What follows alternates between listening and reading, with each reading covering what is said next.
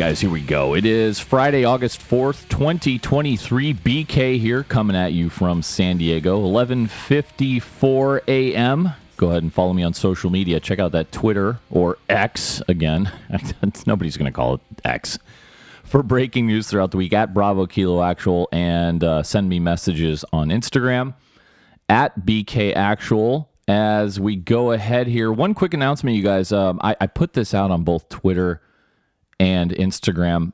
I wanted to just quickly talk about the Patreon, and I don't usually do that at the beginning of the podcast, but the first of the month came, and that's when the Patreon funds kick in.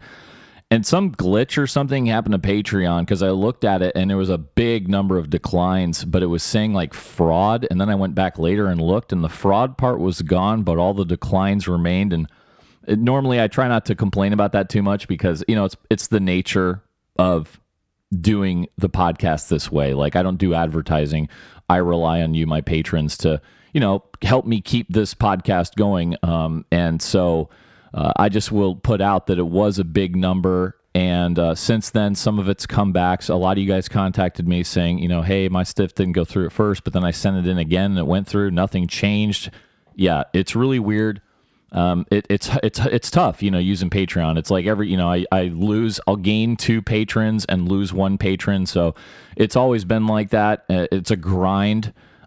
Incredibly, I'm in like the top 3 or 4% of patrons of all Patreon users, which is insane. And it's, I'd love to keep it that way. So just long story short, if you guys would check your situation, I'd really appreciate it. And of course, if you love the podcast, you're a strap hanger, welcome aboard. And if you value what we do here, please consider going to Patreon and typing in BK Actual in the search box, and consider making a small pledge. $1 or $2 even is awesome. And many, many thanks to all of those who do. So I just wanted to make you aware of that, and hopefully it bounces back. Okay, let's go ahead and get started internationally, of course. And let's go to South Korea, where there was a weird, mass car rampage and stabbing near Seoul. 14 people were injured. This was yesterday, Thursday, their time. And it was the city of Seongnam, a city southeast of Seoul. This is the second mass stabbing in the Seoul area within a month, and I remember the first one. So 5 of the victims were struck by a car that was driven onto a sidewalk near a subway station. And then 9 others were stabbed following that inside the station. So the suspect was a 23-year-old male delivery worker. The authorities only identified him by his surname of Choi. He was arrested on charges of attempted murder, and they're still looking at a motive, but why do they always have to put this in? But the police believed mental illness had played a role. No, you think? Mental illness plays a role in all murders. But the suspect, they said, had no criminal history. He dropped out of high school and had received psychiatric treatment until 2020. He drove, the attacker, his mother's car to the train station and used 2 knives that he had bought at a nearby store the day before the stabbing. Okay, so, pictures coming aboard here. Young guy driving his mom's car, dropped out of high school. I mean, I think we can fucking pretty much paint a picture here. Probably incel, no doubt. And what else? All of the victims were taken to nearby hospitals with severe wounds. 2 of them do remain in critical condition as of right now. 5 of those were hospitalized were men and 8 were women. About half of the victims were in their 20s. This is a very busy subway station. And, they call this this city of Seongnam, a suburb of Seoul or whatever, but it's still, it's a middle-class city of about 1 million people. So it's not small. Now, mass acts of violence like stabbings, car rampages, etc., are rare in South Korea. And this is shocking to them because this comes less than a month after another stabbing at a subway station in Seoul left 1 person dead and 3 others injured. Now, in that case, the Seoul police identified the suspect as Cho Sun, 33 years old, and charged him with murder and attempted murder also. So there were on top of all this, the city's kind of on edge because apparently there's murder threats floating around on social media saying stuff like, there's going to be more stabbings soon at other subway stations around Seoul. And they listed, times, dates, locations, etc. The cops said today that they are investigating those threats. They do suspect they are related to this latest attack. So regardless of what the true motive is, the authorities are saying they are viewing it as an act of terror on innocent citizens. Well, we know, again, I'm just going to go ahead and say, guys, as is the usual case in mass killings, the primary motivation here is not, terror. It's being an incel, because for the 1,000th time, guys who are getting it on are not prone to committing horrific crimes, as we know. Okay, so that's really all we know, and I'll update you if something else comes in. Let's keep going over to Pakistan. Did you guys see the video of that bombing at the political rally? I put it out on Twitter at Bravo Kilo Actual, but it's completely insane. The death toll is at least 54 people, and that's as of a couple days ago. I didn't do another check on it.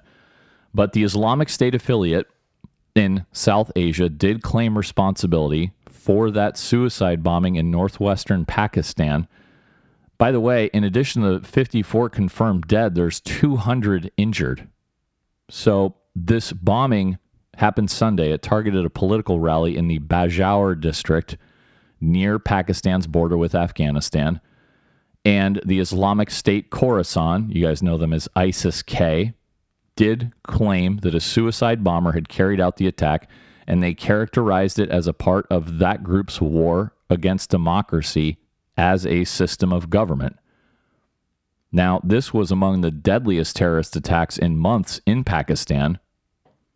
You guys know they have a lot of militant groups operating along the border with Afghanistan, and they've become more active over the past year. So this is alarming because since 2014, it's been kind of calm. 2014 was when security forces carried out a major military operation in that area to flush the militants out. And it was, chill for a while. But now you got several high-profile attacks this year.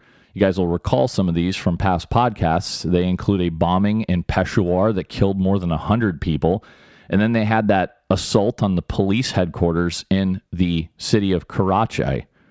And this seems to announce that ISIS-K, far from being defeated, is back and with a vengeance. So the big question is, hey, can Pakistan and their security establishment get rid of these militants without the American air and military support they have relied on since that 2014 security operation? Because now we're not around. And this has also brought up political tensions between the Pakistanis and the Taliban administration in Afghanistan. Pakistani authorities have accused the Taliban there of providing haven to these militant groups, and of course the Taliban have denied that claim. At least 3 people suspected of being involved in this latest attack have been arrested so far. They were being interrogated by intelligence and law enforcement agencies. Oh, I bet they are. I bet they are. Bet they're getting some fingernails pulled out right now. This attack was the first, or among the first, by a militant group on a political rally in Pakistan this year. And they're worried if this is going to affect the next general election, which will be this fall. And this is an important election because, Pakistan's been going through that political instability that we've talked about. You guys remember that Imran Khan, former prime minister, he was forced out after that vote of no confidence in April last year. And ever since then, his supporters have been going at it, protesting in the streets, saying the current government is illegitimate and everything else. So the current government now is expected to dissolve parliament in August, and they're going to hand over power to a caretaker government that will oversee the election process. This is how they do it over there. The establishment of a caretaker government is constitutionally required to carry out a general election. So I guess every election they dissolve the parliament, and then a group manages the election, and only when the election is over does the new government takes place. Let me see. There's also, in addition to ISIS-K, you guys will remember the TTP. Remember that? That's the Pakistani Taliban. They're known as TTP because the English translation is Tehrik-e-Taliban Pakistan.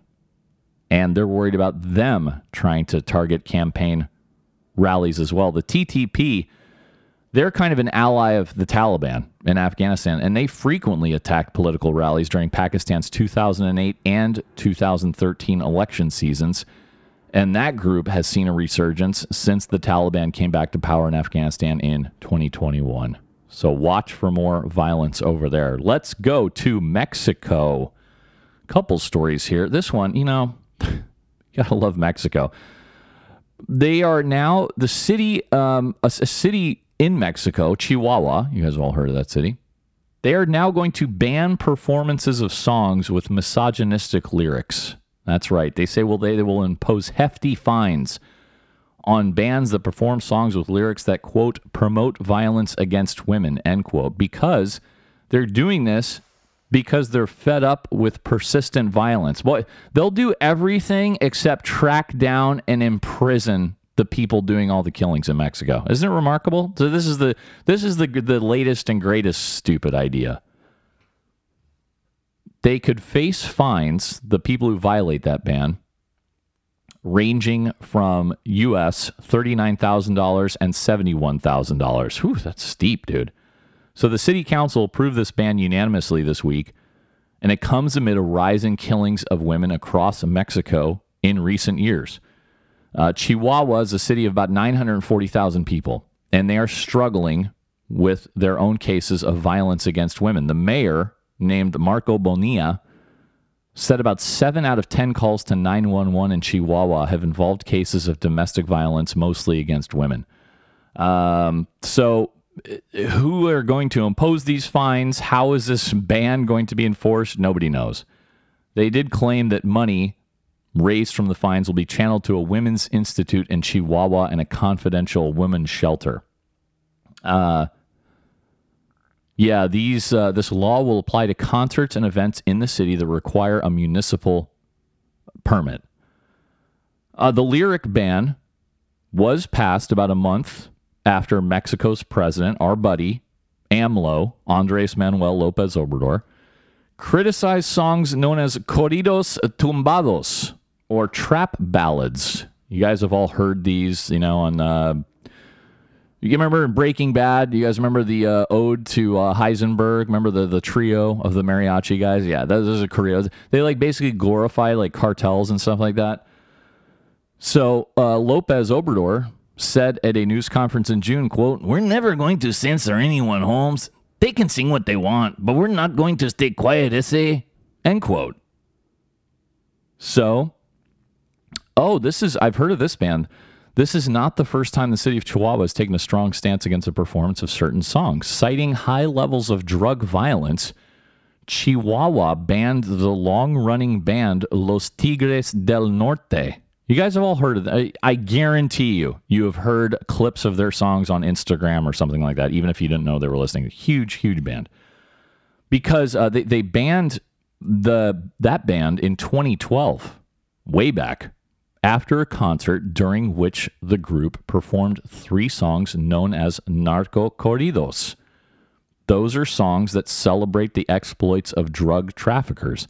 And they also fined the concert organizers about $1,600 US at the time. Yeah, like I said, they'll do everything except, you know, go after the cartels and either kill them or imprison them for life. Speaking of Mexico, they had yet another bus crash. I was having deja vu with this because I just covered one. They had another bus crash in Mexico that left 17 passengers dead, including 3 children. This was after a bus plunged into a 64 feet deep hillside in the western Mexican state of Nayarit.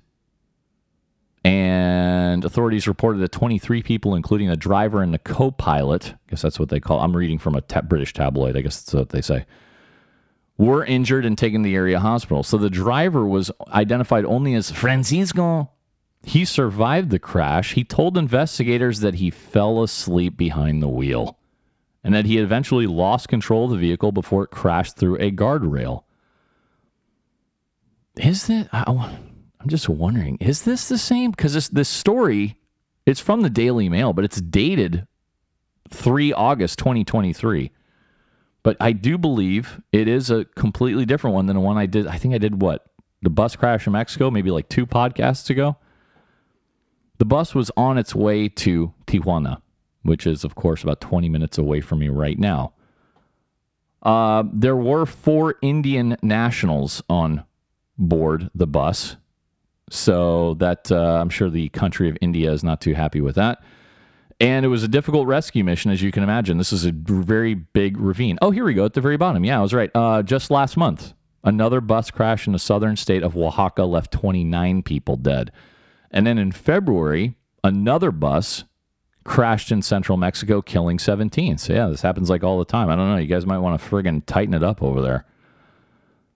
And then if you guys want, I'm not going to spend a lot of time on this, but as long as we're on the subject of Mexico, I thought this was an interesting story. The New York Times has an article titled, "Mexico's Monster Trucks Show Cartels Taking Drug War to the Next Level."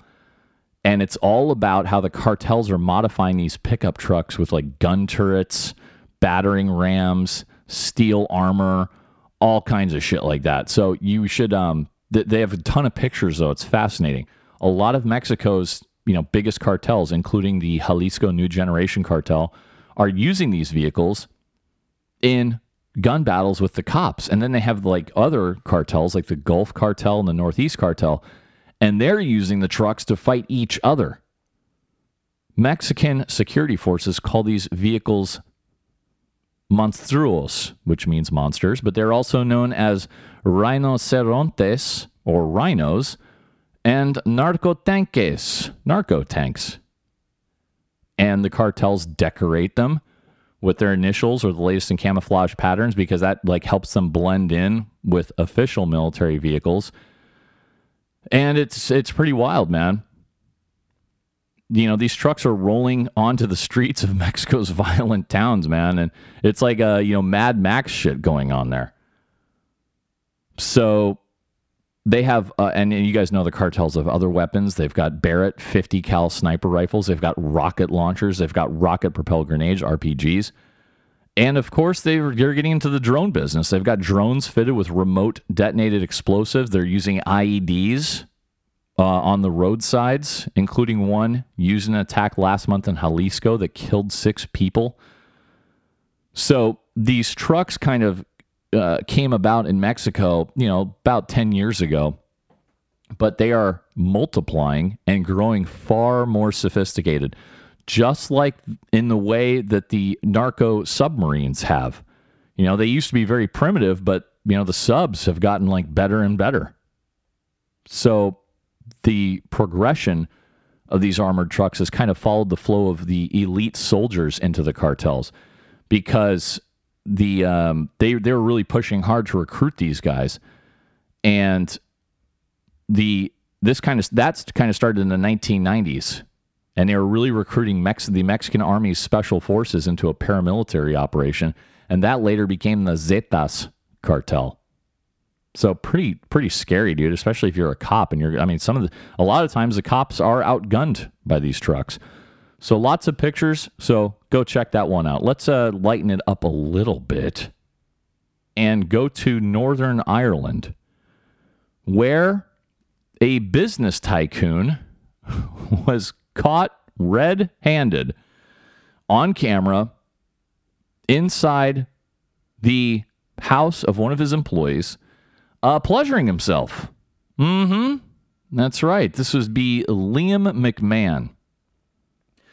He was caught by hidden cameras masturbating in the bed of his employee while she was out working in his shop. So this is in the news because he's been sentenced. He is not going to prison. He's 48 years old. This is like hard to believe, dude. It's like the story is unclear about how he got access to this home. I'm assuming he owned the home and, rented it out to this chick. But it's a tabloid. It's not really like clear again. But yeah, dude, this happened last December, but it's in the news because he's not going to jail. So that's why it's back in. But his employee managed the shop. She was concerned someone was breaking into her property and moving things around. She even thought she had some kind of spook, a poltergeist, a haunt, whatever you want to call it. So the woman and her husband decided to install a motion sensor camera. And they caught this guy. He let himself into their home.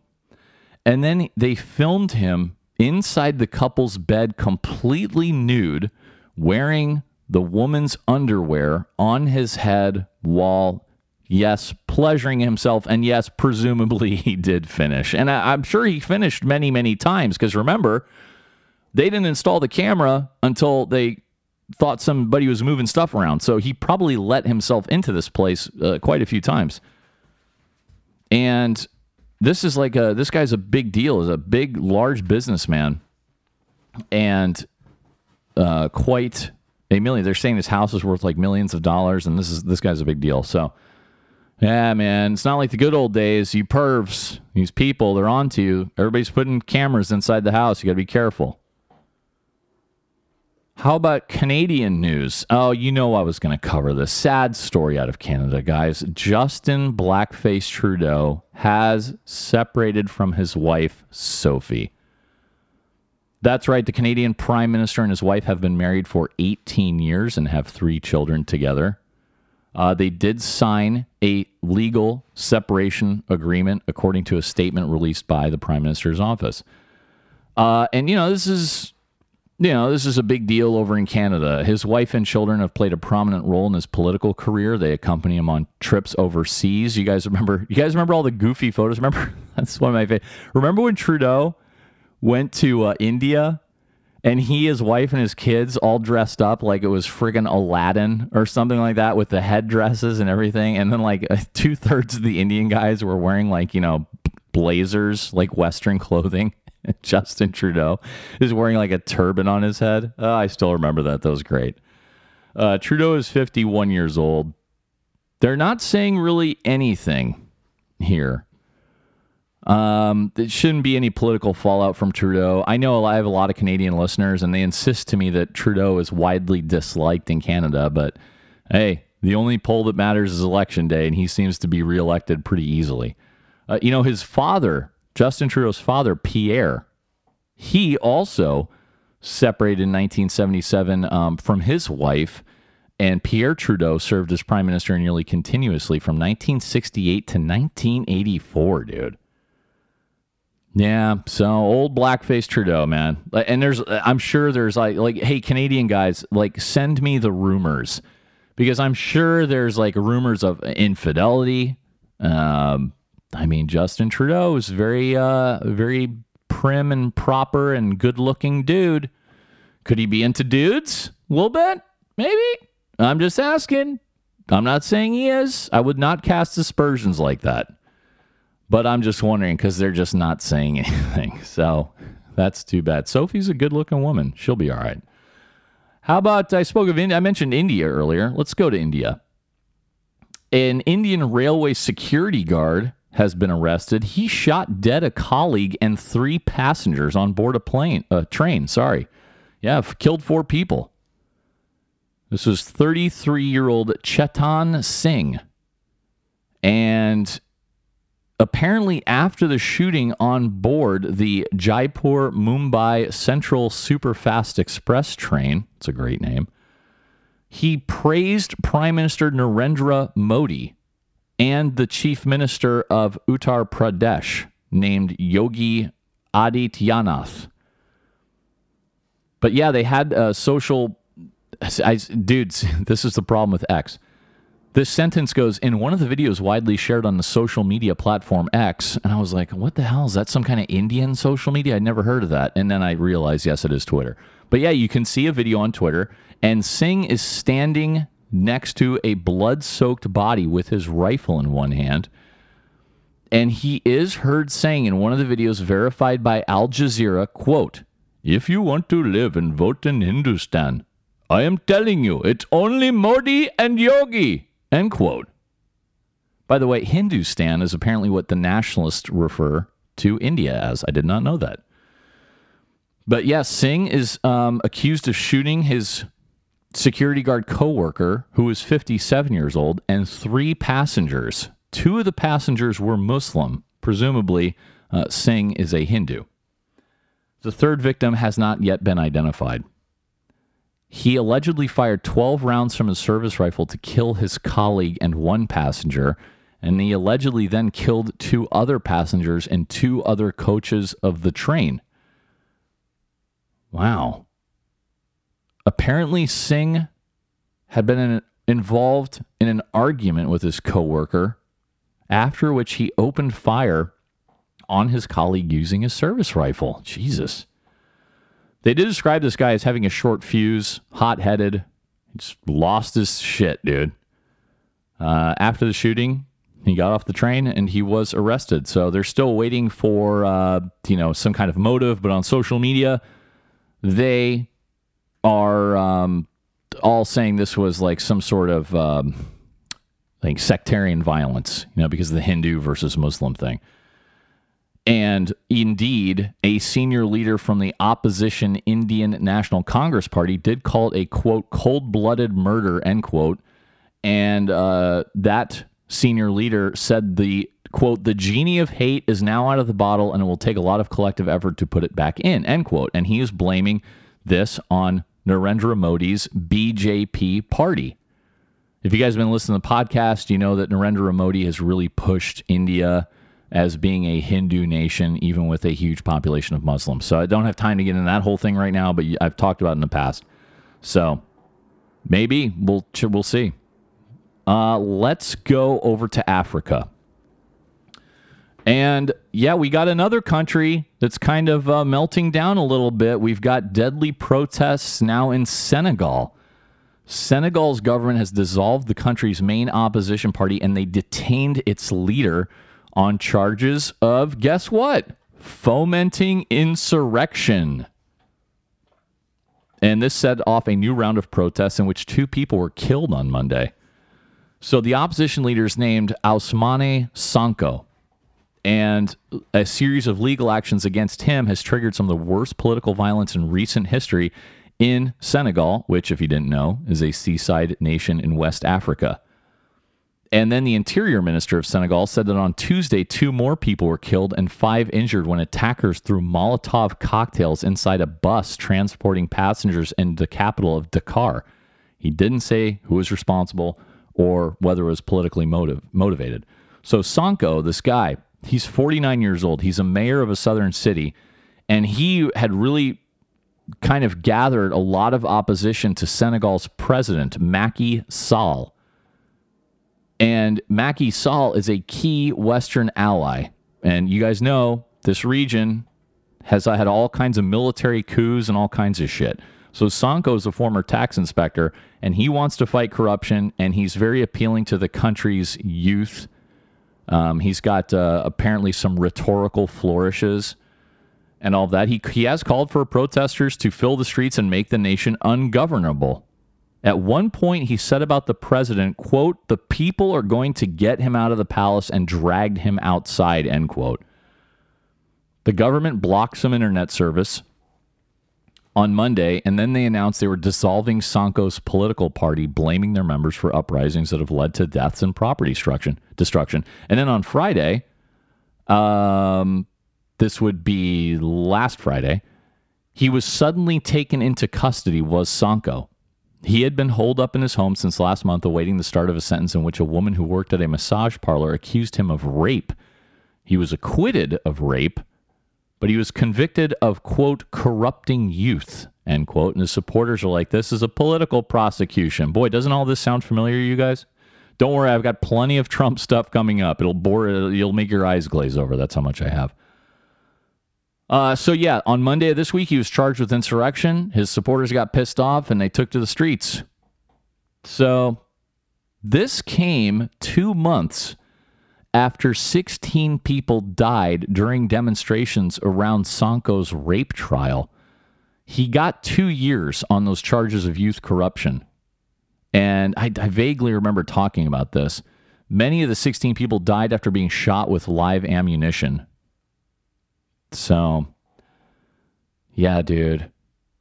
Boy, 16 people died because they're protesting your trial. Trump could only dream of such a thing. Okay, well, we'll see what happens. And now, as long as we're in Africa, let's keep talking. Let's go back to Niger. You guys know from last week what's been going on over there, that coup that they had. So now, first of all, the coup leaders are not backing down.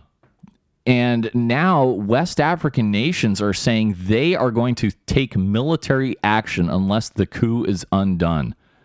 So it could be a frickin' giant shit show over there in the next couple weeks. Remember, soldiers seized power in a coup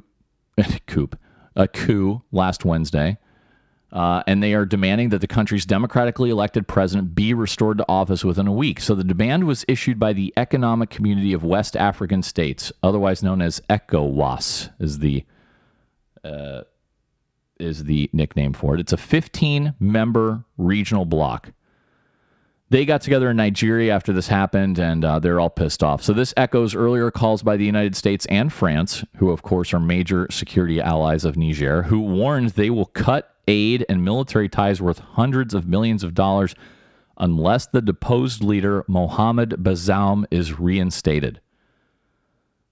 After coup supporters massed last Sunday outside the French embassy in the capital of Niamey, burning French flags and calling for the withdrawal of French troops, President Emmanuel Macron issued a stiffly worded warning. Any attack on France's citizens or interests in Niger will be met with a, quote, immediate and uncompromising, excuse me, guys, I can't talk right now, immediate and uncompromising, end quote, reaction. Yes. So this group of West African states vowed to take all measures necessary to restore democratic rule in Niger and said that, quote, may include the use of force, end quote. They also imposed financial sanctions on the rebels, who are led by the new self-declared leader, a guy named General, this is a hell of a name, General Abdurrahmane Tichiani. I'll go with that. But this is a military coup, right? So it's also known as a junta, Junta. They are standing fast. They're saying we're not going anywhere. And as a matter of fact, they warned forcefully against any foreign military intervention. A junta spokesman said on Saturday night in a televised statement, quote, we want to once more remind ECOWAS or any other adventurer of our firm determination to defend our homeland, end quote.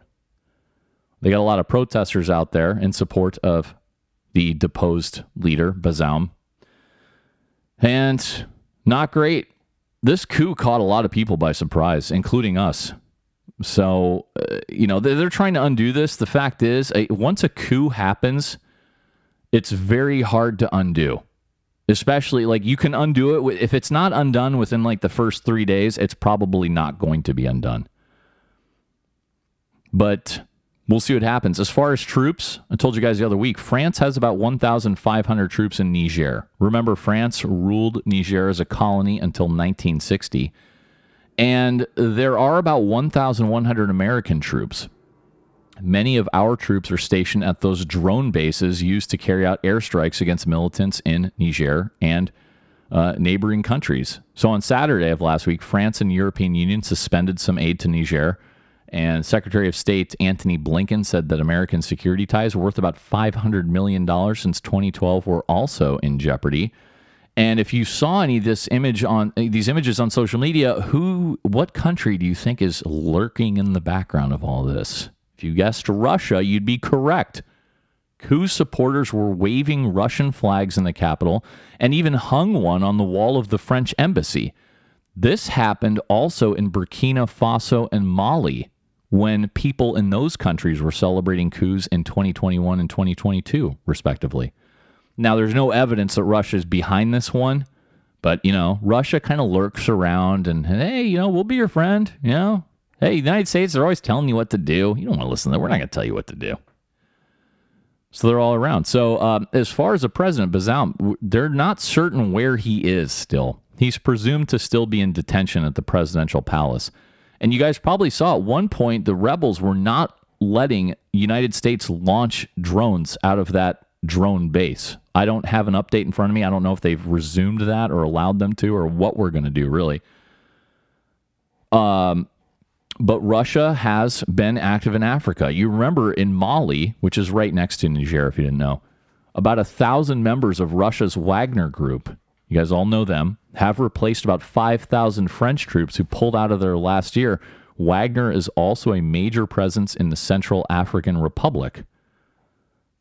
So now, the coup in Niger means that there is an interrupted line of countries stretching across Africa from the Atlantic to the Red Sea that are now under military control and not democratically elected. And many of those are former French colonies where these people grew up and were taught to hate the colonizers, especially the white European colonizers.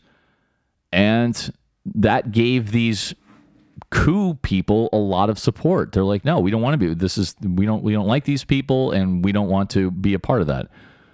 So yeah, it's pretty much coast to coast. We're talking 3,500 miles.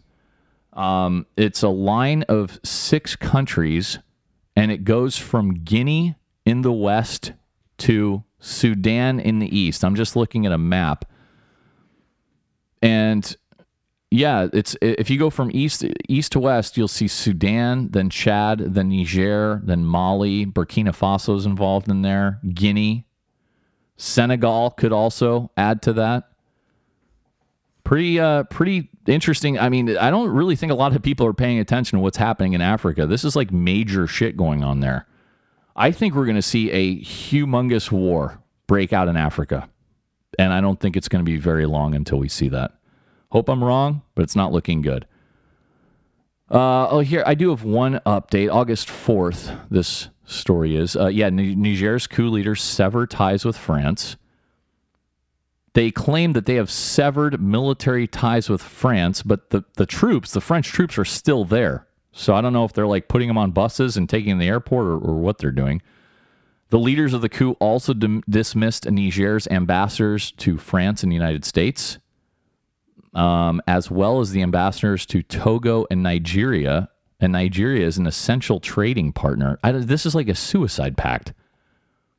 Like, you're going to rule over a country of starving people and rubble. Actually, the president of Niger, Bazoum, the deposed president, he actually wrote an opinion column published in the Washington Post, and he was calling on the United States and other allies to help restore constitutional order. So, you guys going to be fine with the United States sending in troops to Niger to go fight? Yeah, man. I should say, apparently a lot of Western experts are skeptical that West African countries are actually going to take up arms against the coup leaders. Anything else here? Oh, the mutinous soldiers in Niger flew to Mali this week, and they met with the mutinous soldiers there. And then they also went to Burkina Faso and met with the mutinous soldiers in that country. Yeah, the fate of the French troops in Niger remained unclear on Friday today. We're not sure. Most had moved there from neighboring Mali last year. And you guys remember from the podcast, Malian military rulers had expelled the French troops. You remember that one? After the French troops have been there for a long time, fighting and dying for that country against their Islamist problems. And their thanks was to get kicked out of the country. All right. I'm just scrolling down here, making sure I don't miss any really important updates. Yeah. Oh, our buddy Yevgeny Prigozhin, head of the Wagner Group, he has praised the coup in Niger, and he offered Wagner's services to the military leaders there. So he's all about meddling. Anything else? I have one more story here. Just scrolling down. You already know we threatened to cut aid. Mali, Burkina Faso are defending Niger, and so. Yeah, we'll see. Yeah, dude, since 2020, 3 of Niger's neighbors, that would be Mali, Burkina Faso, and Guinea, have experienced 5 coups. God damn. They don't care what we do. You know what's crazy too? You know what? Foreign aid worth $2.2 billion. Guess what percentage that makes up of Niger's national budget? Take a guess. Try 40%. Do you really believe Blinken or Biden has the nuts to cut that? I don't know. I doubt it. I think they're going to talk, but we'll see. But we'll see if it kicks off, too. France is preparing Niger evacuations as we speak. A lot of people have already been evacuated. Is that it? Okay, that's it. Okay, let's move on. And what do we got here? Let's go to this one. Let's turn back to the United States and talk about these Navy sailors, 2 of them charged with spying for China. The hell? One of them was right here in San Diego. 2 Navy sailors in Southern California arrested and accused of providing military secrets and sensitive information to Chinese intelligence officials. One guy was named Jin Chao Wei. He was known as Patrick Wei, 22 years old. He was charged with spying for China under the Espionage Act. He served aboard the Essex, an amphibious assault ship moored right here at Naval Base San Diego, which is home of the Pacific Fleet. He was only a machinist's mate. How much could he have possibly known? But investigators say he had the clearance that gave him access to sensitive national security information. Well, that could be anything. And not that I'm excusing it. I'm just saying they church up classified stuff quite a bit. You know, the shape of a fucking doorway in one of our aircraft carriers could be classified technically. You know what I'm saying? But still, it's a no-go. The second sailor was a petty officer, Wen Hang Xiao, 26 years old. Presumably both of these guys are of Chinese descent. He was charged with taking bribes in exchange for providing sensitive U.S. military information to a Chinese intelligence officer posing as an economic researcher. Zhao, the petty officer, he worked at Naval Base Ventura County in Port Hueneme. Now, this is alarming, and analysts are saying this reflects the Chinese government's deep interest in the Navy's Pacific Fleet. This is part, of course, of a broad effort by China to steal American corporate and national security secrets. China's been doing this in academia for a long time now. And that's what they do. They try to steal all of our stuff and then make it their own. So Wei, the 22-year-old, he was a naturalized citizen. And the district attorney here in San Diego said he chose to betray his newly adopted country rather than report inappropriate contact from a Chinese intelligence officer. The DA also said the section of the Espionage Act under which Wei has been charged has been used just a handful of times in the past few years, which underscores the seriousness of the crime. Apparently, Wei, he's the first guy I mentioned, the young guy, he began working for China in early 2022.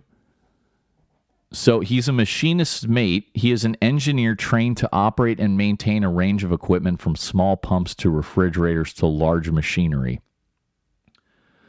He provided his handler with the defense and weapons abilities of U.S. warships as well as their vulnerabilities, communicating via encrypted platforms like Telegram or Signal, something like that. In one instance in June last year, the Chinese intelligence officer asked Wei for information about the, quote, number and training of U.S. Marines during an upcoming international maritime warfare exercise, end quote.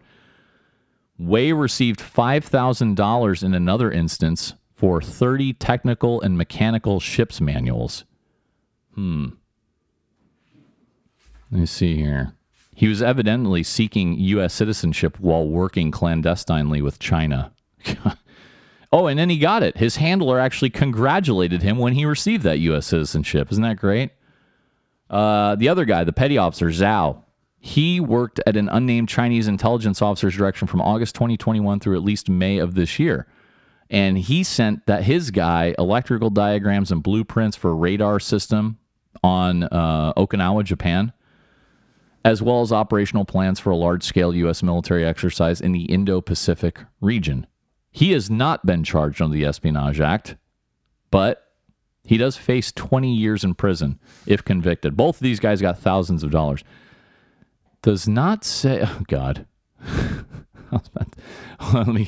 I said, oh God, because I got to the last sentence in this story and I just rolled my eyes a little bit because in a news conference, the top FBI agent in San Diego, Stacy Moy, some chick, I'm sorry, it's a dude.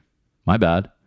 He told reporters that he wanted to emphasize that, quote, this is not and will never be an indictment of the Chinese people or ethnically Chinese Americans, end quote. Yeah. Well, yes. Okay. Very good. Here's your diversity cookie. Very good job, FBI guy.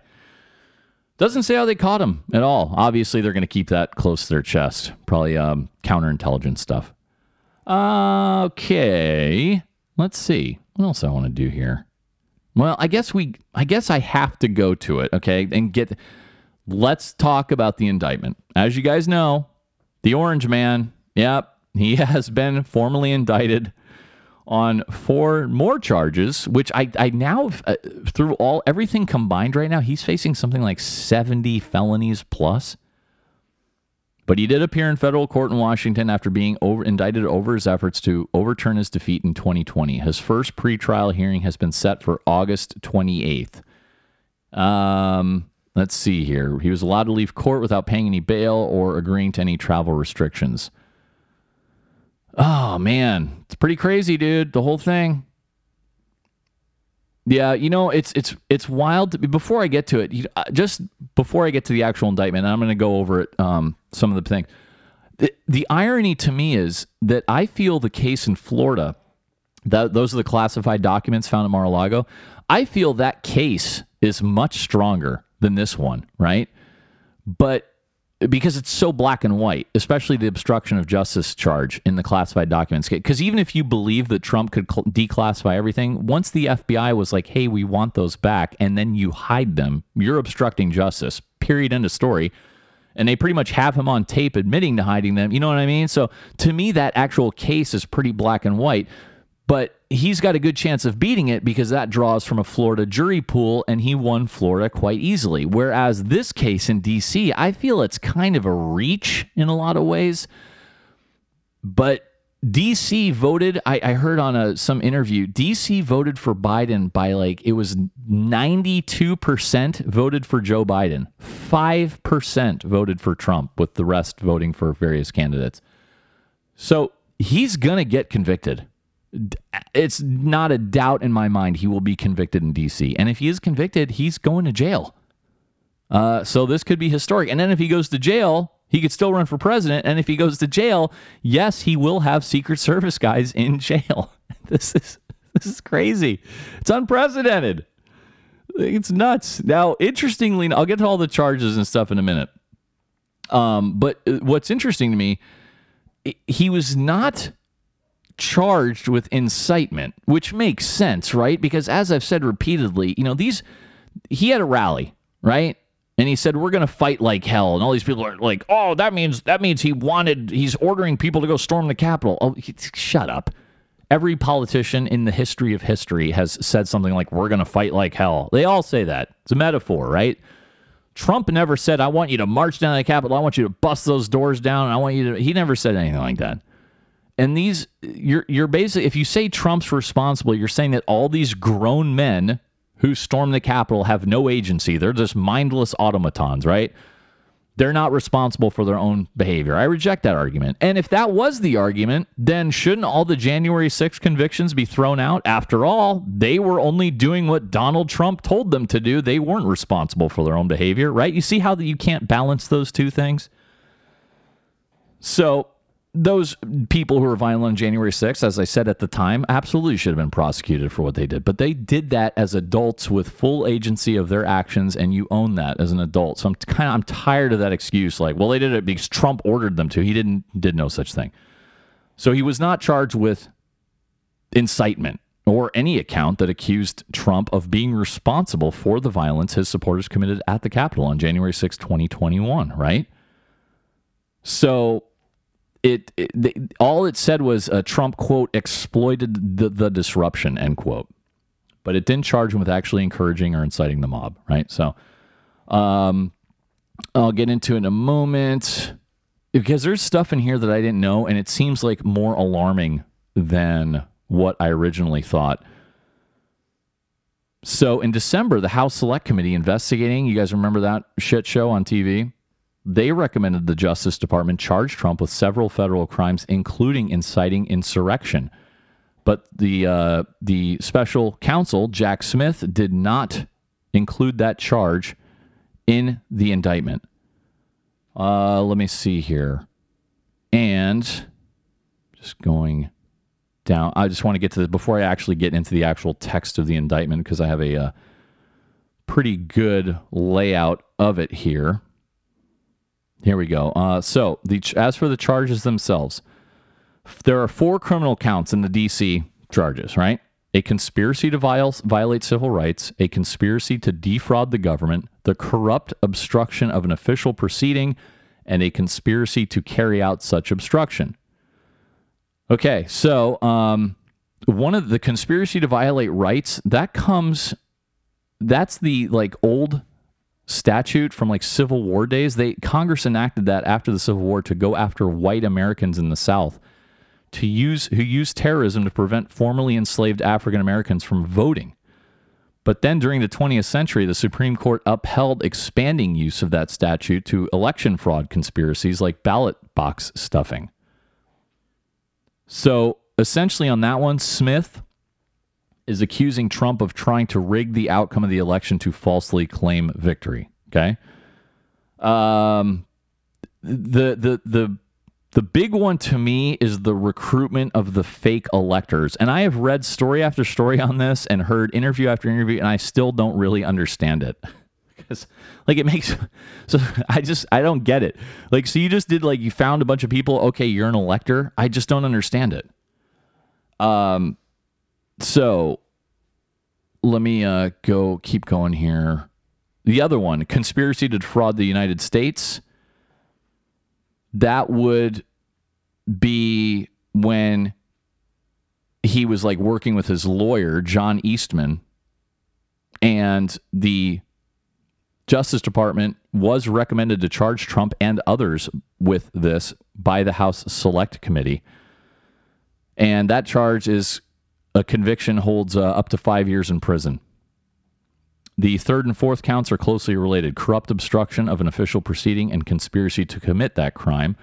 Any conviction under that statute is punishable by up to 20 years in prison. Prosecutors have been using those laws, this is Section 1512 of the U.S. Code, to charge hundreds of people who participated in the storming of the Capitol on January 6th.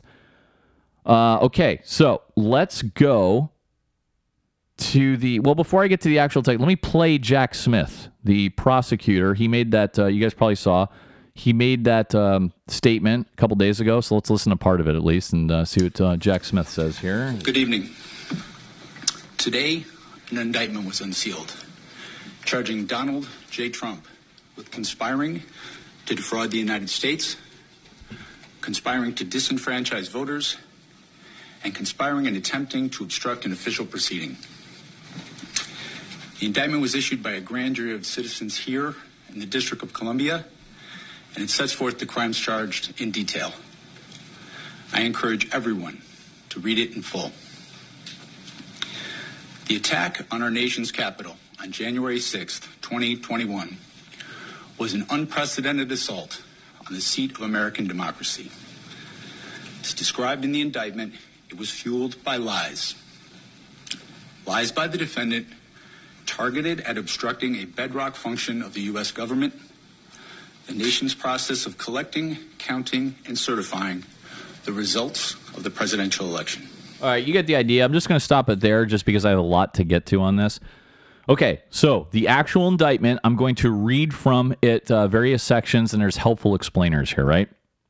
So now, the second page, the Jack Smith lays out that Trump had a right to lie. You know, you have a First Amendment right to do that. Writes, quote, the defendant had a right, like every American, to speak publicly about the election and even to claim falsely that there had been outcome determinative fraud during the election and that he had won. He was also entitled to formally challenge the results of the election, blah, blah, blah, blah, blah. Okay, so that does acknowledge that Trump, if you wanted to, yeah, you can lie. You can sit there at your rallies and you can scream that the election was stolen, fraud. You can do all of that. You have a right to do that. So that's not what this is about. Again, count one kind of talked about this. This is conspiracy to defraud the United States. And that one's very convoluted. That has to do with lawyer stuff.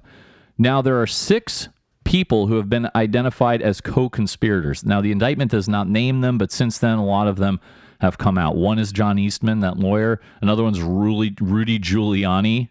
Funny story on him later. You guys can probably guess which one. But they write out in the indictment, the defendant enlisted co-conspirators to assist him in his criminal efforts to overturn the legitimate results of the 2020 presidential election and retain power. And then they list the 6 co-conspirators. Let me see here.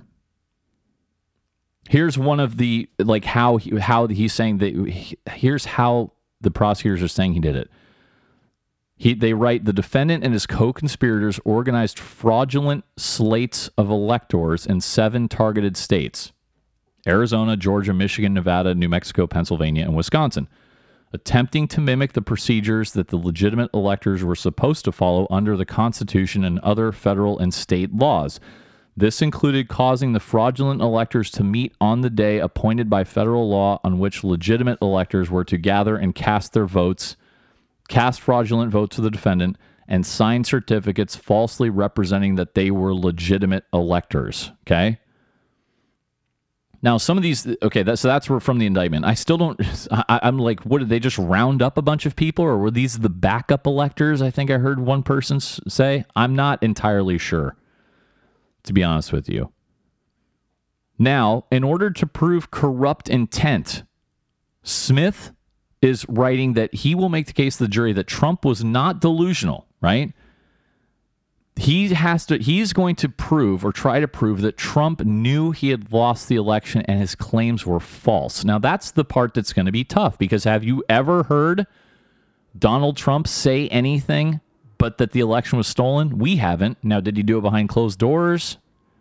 Nothing in writing. You guys know Trump has never written an email. He doesn't like to do that. He doesn't text. He doesn't write emails. He does everything face to face. He's done that his whole life. Jack Smith's indictment reads, quote, "These claims were false and the defendant knew they were false. In fact, the defendant was notified repeatedly that his claims were untrue, often by the people on whom he relied for candid advice on important matters and who were best positioned to know the facts, and he deliberately disregarded the truth." Okay, and we'll get to Mike Pence in a moment. Let's see here.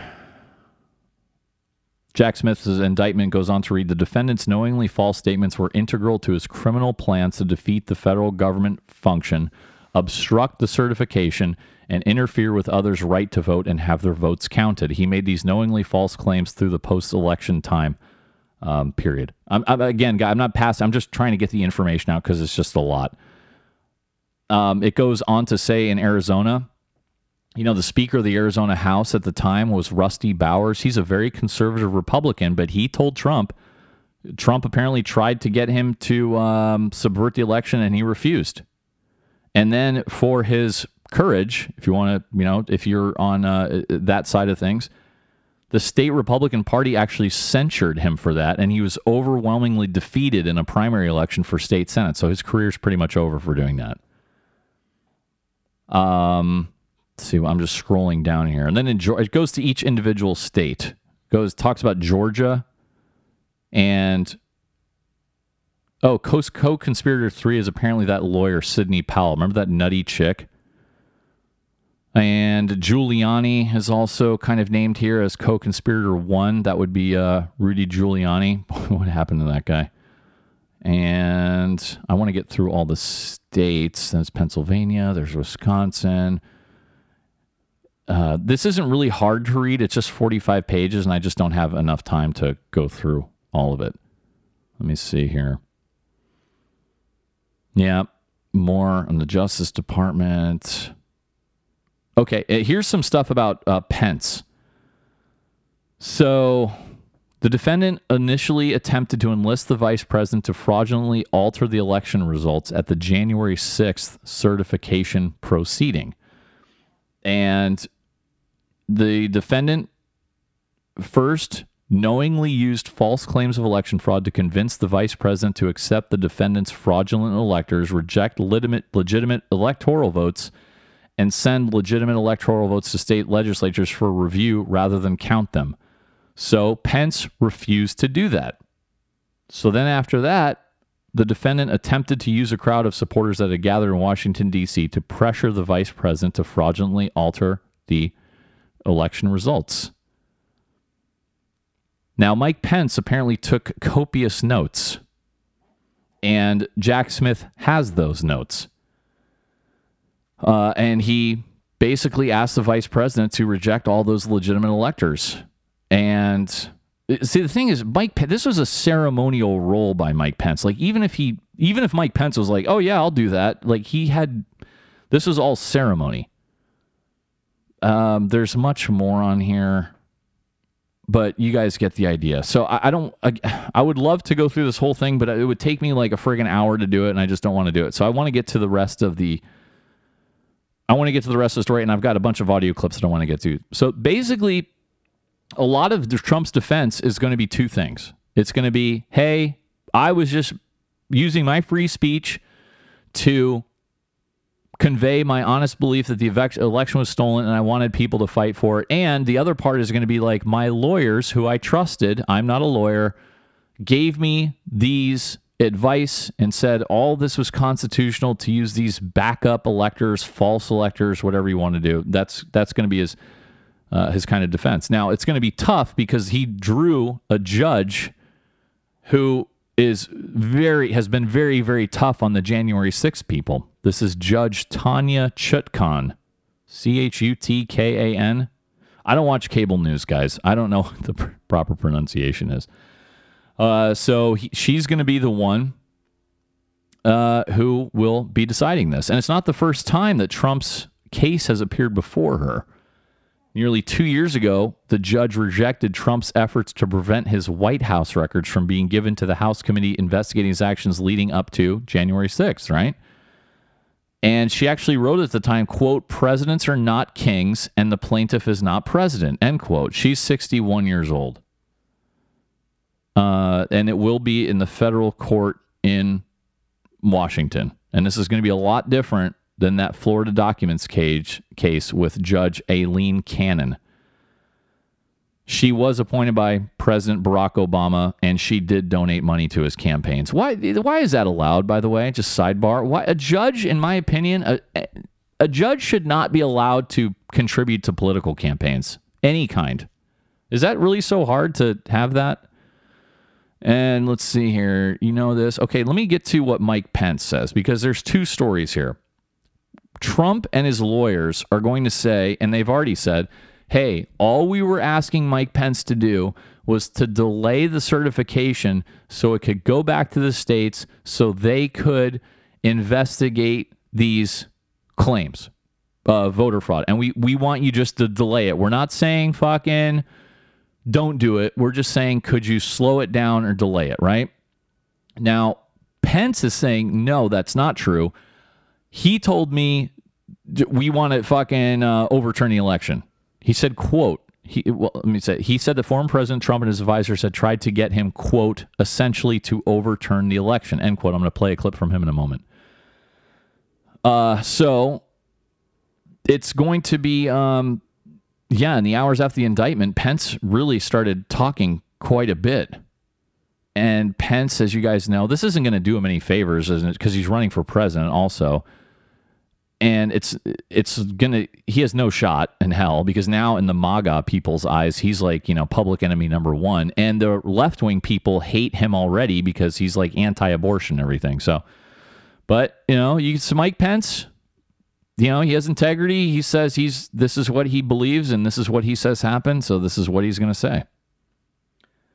Now, part of that indictment detailed an episode where Pence's chief of staff actually alerted the lead Secret Service agent on Pence's detail that he was concerned for the vice president's safety after Trump told Pence he would have to, quote, publicly criticize him, end quote, for refusing to go along with Trump's request. And this was after a meeting on January 5th.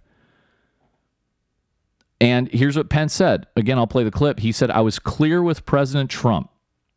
It wasn't just that they asked for a pause. The president specifically asked me and his gaggle of crackpot lawyers asked me to literally reject votes. Okay, so let's start with the clips. I just want to start with a kind of funny one because this is what the people are really... Here's they had a few people show up at the courthouse, all that stuff. And here's one of his supporters who is defending Trump right here. Should be king of planet Earth. Yeah, planet Earth. Emperor of planet Earth. Or king of America. I hope when Trump becomes president, he does 10 times what the Democrats did to him. Because he didn't deserve it. Democrat Party propaganda. So it's been almost 3 years after the 2020 election. Yeah. Is there any actual evidence that hundreds of thousands of votes were illegally? You're asking. We already know the answer. Yes. There's evidence that there were fraudulent votes. There's evidence that there was ballot harvesting. There's evidence that there were ballots that were stuffed into the ballot box. There's evidence that dead people voted. There's evidence. But we never got to go to the state level to the charges to actually review all these irregularities that happened in the election. But we know the election was stolen, but the Democrats are happy with what they have because they get their free food stamps or Medicaid. Okay, so yeah, and that's what they're like, oh no, we just wanted to go to the states. Because remember, he went to federal court. What was it? He was 0 for 60 in federal court. And nothing was ever proven. So a few more audio clips here. Let's play. Let me do a few ones here. Let's play Lara Trump. And she is talking about his mindset, right? How he always believed it was stolen. So let me hear this. For them. And an election which, by the way, let me just clear it up for anybody that has any questions out there. Donald Trump believed on November 3rd of 2020 he won that election. He has believed every day since that he won that election. He still continues to believe that. So anyone trying to say otherwise maybe wants to take note of that. All right. So, yeah, that's what he's going to say.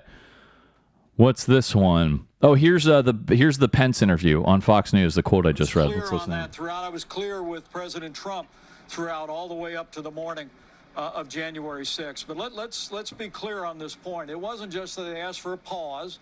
The president specifically asked me, and his gaggle of crackpot lawyers asked me to literally reject votes, which would have resulted in the issue being turned over to the House of Representatives, and literally chaos would have ensued. So, Martha, I just people can read the indictment, and frankly, I've said before, I had hoped it had not come to this point.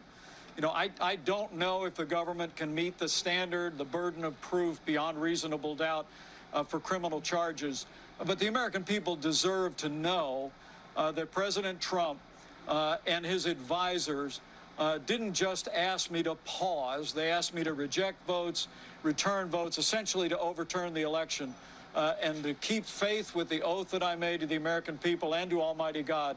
I rejected that out of hand, and I did my duty that day. Okay, so you heard him. And, you know, the thing is, so it's going to be a he said, she said, right? But, you know, the thing is, Pence...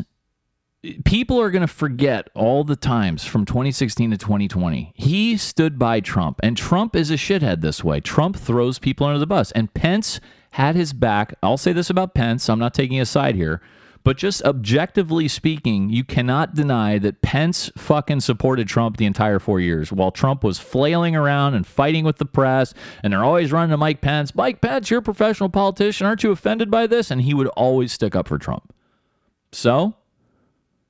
let's see here. Let's go to his hot attorney, Alina Habba. Did you guys say? Boy, this was going around social media. She was in quite the risque purple dress, showing her ample cleavage, causing quite the stir on Twitter for sure. But she held a press conference outside, and let's hear a little bit of this.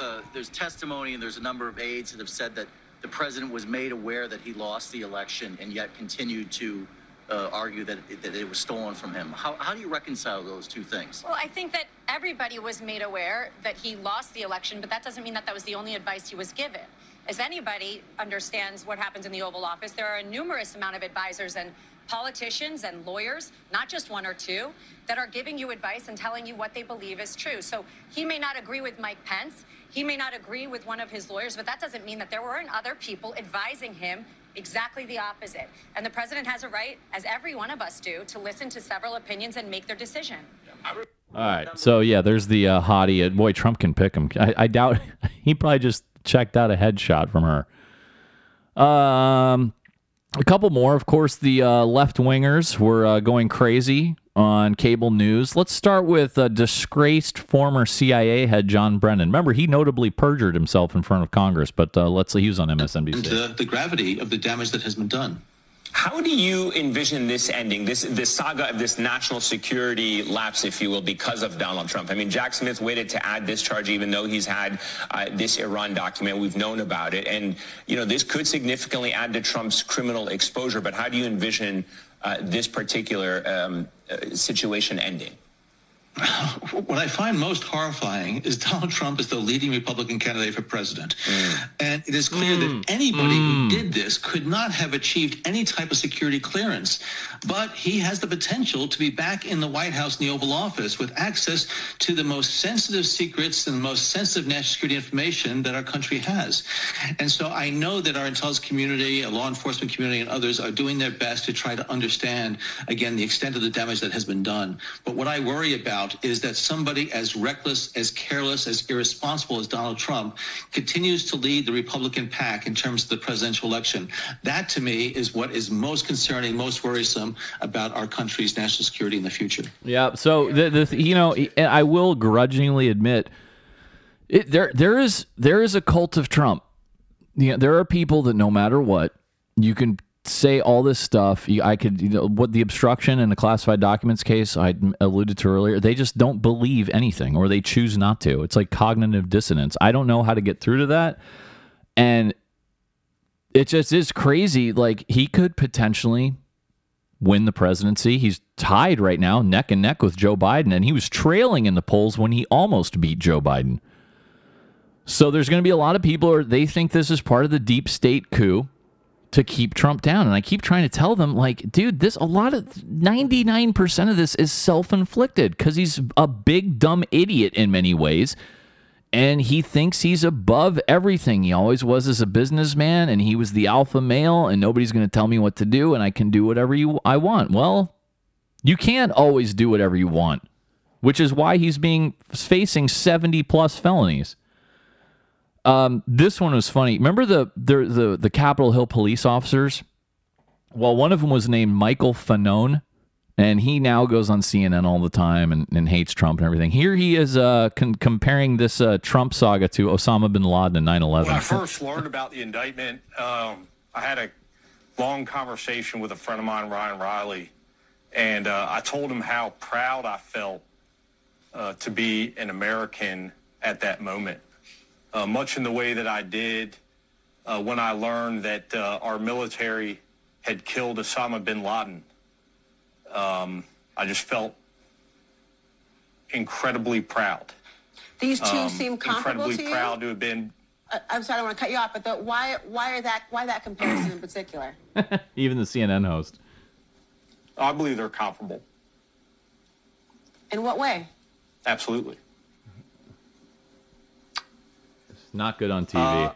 Osama bin Laden was a terrorist who committed a horrific act against American people and against our republic. And I believe that Donald Trump is a terrorist who committed horrific acts against the American people. Okay. All right, buddy. Yeah, that's why he keeps getting invited to go on TV, because he knows he has to say shit like that. And then here's an MSNBC historian, and he decided to compare January 6th to the Civil War and Pearl Harbor. Let's listen a little bit of this one. I tell you, I mean, this is Joe Scarborough. I saw your thread. Is that what we call them? I saw your thread last night. I guess. When you said, remember this night. Yeah.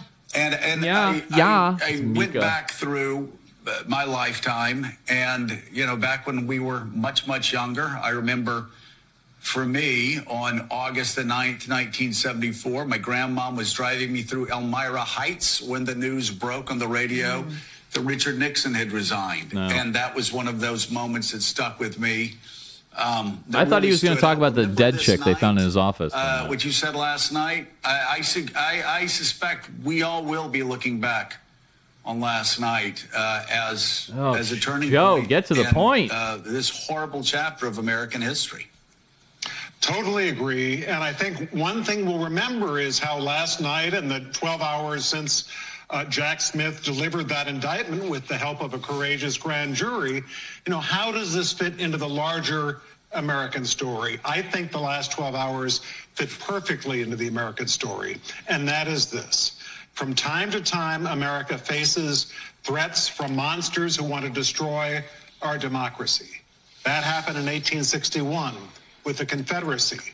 Abraham Lincoln and, Northern soldiers and Northern voters came to our rescue, saved the Union. The same thing happened in 1933, almost at the last minute. Franklin Roosevelt came to power, saved our economic system. Pearl Harbor, 1941. We were bombed. Our system was very much in danger. Our democracy, many people were getting it up and saying that, the democracy had seen its last days. Franklin Roosevelt helped to put a coalition together at the last minute to save democracy and freedom around the world. 9/11, 2001. All right. Osama bin Laden and other terrorists. Yes, okay, you get the idea. I mean, but that's the thing. If Trump gets reelected and it's a free and fair election, is that not democracy? Let's see. And then finally, I wanted to. One of you guys asked me to play some. You want to hear some audio of the presidential candidate Vivek Ramaswamy, and I have some of him, but I just don't have time to get to it. So I'll get to him another time, I promise. Let's finish, though, with Trump. He made a couple statements. Here he is outside the courthouse after the arraignment. Let's listen to this one first. Thank you very much. This is a very sad day for America, and it was also very sad driving through Washington, D.C. and seeing the filth and the decay and all of the broken buildings and walls and the graffiti. This is not the place that I left. It's a very sad thing to see it. When you look at what's happening, this is a persecution of a political opponent. This was never supposed to happen in America. This is the persecution of the person that's leading by very, very substantial numbers in the Republican primary and leading Biden by a lot. So if you can't beat him, you persecute him or you prosecute him. We can't let this happen in America. Thank you very much. Okay, so and then he and I have one more clip of Trump. Here's this was taped in his office or something, and this was responding to the indictment charges stemming from Smith's investigations. Let's hear it. It's in a very dark place right now. But even after everything the deep state has done to me, I will never give up on America. Mark my words. In 2024, we will win back the White House. We will make America great again. I have no doubt about it. They come at me from left. They come at me from right. The rhinos, the communists, the Marxists, the fascists. We will not only survive, we will be stronger than ever before. We're fighting a fight like nobody ever thought possible. And we're winning. We won in 2016. We had a rigged election in 2020, but got more votes than any sitting president. We're going to win like never before, and we're going to make America great again. I can truly say, I believe, better than ever before. Thank you for all of your support and for all of your prayers. All right, there he is. I don't know, man. I don't know. Do I have anything else I want to play? Just quickly, if you're wondering what Ron DeSantis said, he has dismissed Trump's 2020 election theories. He's kind of hedged on that for a bit, but after the indictment, he has finally kind of went further than he has before. And he came out and said, yeah, quote, all those theories that were put out did not prove to be true, end quote. And that came a day after Trump's arraignment. So that makes him public enemy number 2 with the MAGA people. Okay, so that's what I have for you on the Trump indictment. And I'll stand by what my prediction for what I think. I think he's going to be convicted.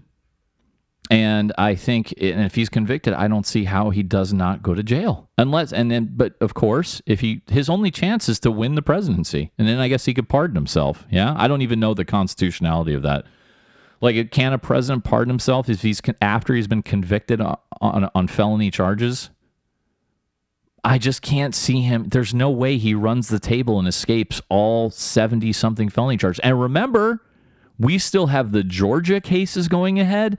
And in New York, the attorney general there she's ready to go to trial on the financial case against the Trump organization. This is just so tiring. Aren't you guys sick of this? Like, again, I'll come out and say it. I voted for Trump twice. And I can easily say if I was allowed to vote in a primary, which I'm not because I'm registered independent, I would pick Ron DeSantis instantly. You might not like him. He's not exactly the most, personable guy out there. His campaign has kind of flailed because next to Trump, he's in Trump's shadow, right? But he quietly got shit done. He's getting things done through legislation, signing bills like you want a fucking executive to do. And he's doing all that. Whereas Trump is busy fucking fighting with the media and trying to stay out of prison. So for me, it's an easy choice. And plus, Trump is like old. He's almost 80. We need some young blood in there. Yeah, DeSantis is not the fucking hilarious quote machine that Trump is. No doubt about it. And then he's kind of a goofball, but at the end of the day, he does all the things you conservatives like, and yet everybody's like ripping on him all the time. I don't understand it. And you avoid all this fucking headache. He doesn't have lawsuits hanging over his head. He doesn't have the possibility of going to prison. And like I said before, I think it's a little bit of a reach, some of these charges in D.C., but if they can prove this fake elector scheme, that is a scheme, that is a conspiracy. So this is not about him being responsible for the actual riot. Remember that, because initially that's what I thought they were indicting him for. It's not about that. They didn't even try to indict him on that. It's about the conspiracy, like the Florida case is about obstruction. So I just don't see it. I know a lot of you like Trump. I think Trump's hilarious and all that. But I don't want him as president anymore because he's a pain in the ass, and he just doesn't want it. He just wants to fucking make it. He wants the ratings. Remember when he was president? He's always like, "Oh, we got the most tremendous ratings." It's like, dude, you're not in a game show anymore. You're not a TV host anymore. So that's just my opinion. I know a lot of you disagree with me, and that's fine. But because I'm always right, I will be proven to be once again always right once he does get convicted of something. So there you go. Can we move on now, please? Yes, let's go. Okay. Shit, that was a lot. I skipped over a bunch of stuff, too. Okay, let me see here. Well, let's go to this guy. Do you remember the College Park mayor, College Park, Maryland, who was caught with child porn? Yes, that would be the former mayor, Patrick Wojahn, 47 years old. He was arrested last March. He pleaded guilty in Prince George's County to 60 counts of distribution of the sexual abuse imagery, child sexual abuse imagery, 40 counts of possession, and 40 counts of possession with intent to distribute. He will agree to serve 30 years of a 150-year prison sentence. God, that must have been some gnarly shit that he had. Wow. He will become eligible for parole after 7.5 years? What? How stupid is our system? There's no way they're going to let him out on parole in 7.5 years. Yeah, dude. He had been mayor of College Park, Maryland since 2015 and had served for 8 years on city council before them. This was a huge shock, dude. Of course, he was quite progressive, of course. Yeah, he issued a formal apology from the city in 2020 for their history of oppression in an African-American neighborhood. Oh, that's precious. Meanwhile, he's fucking jacking off to kid diddling. Nice. Fucking scumbag. Marine drill instructor has been acquitted in a recruit death. Yes. Military jury has found that a Marine Corps DI was not guilty of negligent homicide in the death of a 19-year-old recruit during a training exercise on Parris Island, South Carolina in 2021. The drill instructor is Staff Sergeant Stephen Smiley. The death of the recruits was PFC Dalton Beals. And Dalton Beals sadly passed away on June 4th, 2021. Several hours of deliberations, a jury of 8 Marines found that Sergeant Smiley was not guilty of charges of negligent homicide, cruelty, oppression, or maltreatment of subordinates, obstruction of justice, or anything else except one thing. Jurors found that Smiley was guilty of one charge, violation of a general order that forbids drill instructors from calling recruits names. Are you serious? Sergeant Smiley had referred to recruits as pigs, war pigs, and sweet bacon during training. So, are you fucking kidding me? Wow. He was sentenced to a reduction of rank, downgrading him from staff sergeant to sergeant, so he lost a stripe. He's 35 years old. He's planning on leaving the military and becoming a firefighter in Wisconsin. This was Private Beals died of hyperthermia, high body temperature, during the Crucible. That's the Marine Corps' 54-hour training exercise that includes a series of physical endurance tests during which sleep and food are restricted. It's considered a rite of passage into the Corps. Beals was found unconscious on the second day of the Crucible, about 90 minutes after completing an event in extreme black flag conditions when it goes to 90 degrees or above. So they were basically blaming Smiley for failing to take into account the extreme weather. And other recruits said Smiley was a demanding drill instructor who was more comfortable with being a warrior than a mentor. Well, you know, you might not like this is how you got to build hard men, dude. And tragically, when you build hard men, very occasionally something goes bad and people die. It happens in the Marines, happens in the Navy SEALs, happens in Air Force Pararescue. It's happening in Rangers. It's happening on all of them. People die. It's very sad. It happens. So I feel bad for the family. But he was found not guilty on almost everything. Now, a guy who was found guilty, you remember the viral video of that Colorado police officer who left the police car with the handcuffed woman sitting on the railroad tracks? Yeah. Well, that police officer, Jordan Steinke, has been found guilty of 2 misdemeanors. The 21-year-old Yereni Rios Gonzalez was struck by the train while in the police car. She had been stopped by the police after a road rage incident involving a handgun, and a Platteville Police Department officer parked his patrol vehicle on the railroad tracks after he pulled her over. Stupid. Let's see here. They placed her in a patrol car. Officers are shown searching her car. Then you hear the train horn starts to sound, and then the car is struck. Apparently she did not die, Rios Gonzalez. She suffered severe head trauma and serious bodily injury. Gosh, lucky, dude. It's unclear. Oh, Steinke is a female. Yeah, Jordan Steinke. That's the Fort Lupton police officer. Now, Fort Lupton was assisted by the Platteville Police Department, so there was like multiple agencies there. But she has a lawyer for her. The police officer declined comment, and she was found not guilty of reckless attempted manslaughter because prosecutors failed to prove she acted knowingly. So, now there's a civil suit against the city. The victim will probably get a big check. Okay, let's see here. Let's go on to a couple business stories here. First of all, the U.S. credit rating has been downgraded by a ratings agency. That's great. The ratings agency Fitch, it lowered the U.S. long-term credit rating due to the debt limit standoffs eroding confidence in the nation's fiscal management. So Fitch lowered the U.S. long-term rating to AA+. I'm sorry. This is written weirdly. We had the top rating of AAA, and now it has been lowered to AA+. Okay, so like down one thing. Whatever. This is the second downgrade in America's history. And Fitch said in a statement, in addition to the repeated debt limit political standoffs, the government lacks a medium-term fiscal framework, unlike most of their peers, and has a complex budgeting process.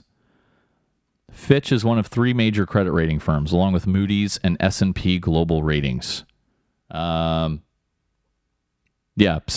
this could limit the numbers of investors able to buy U.S. government debt and other esoteric fucking financial stuff, but it's seen as notable, so I thought I'd mention it.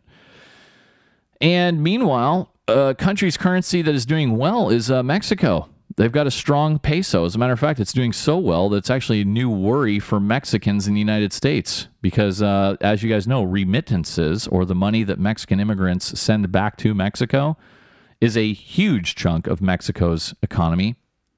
And the peso's soaring value means that the money that the Mexicans in the United States send home does not go as far as it used to.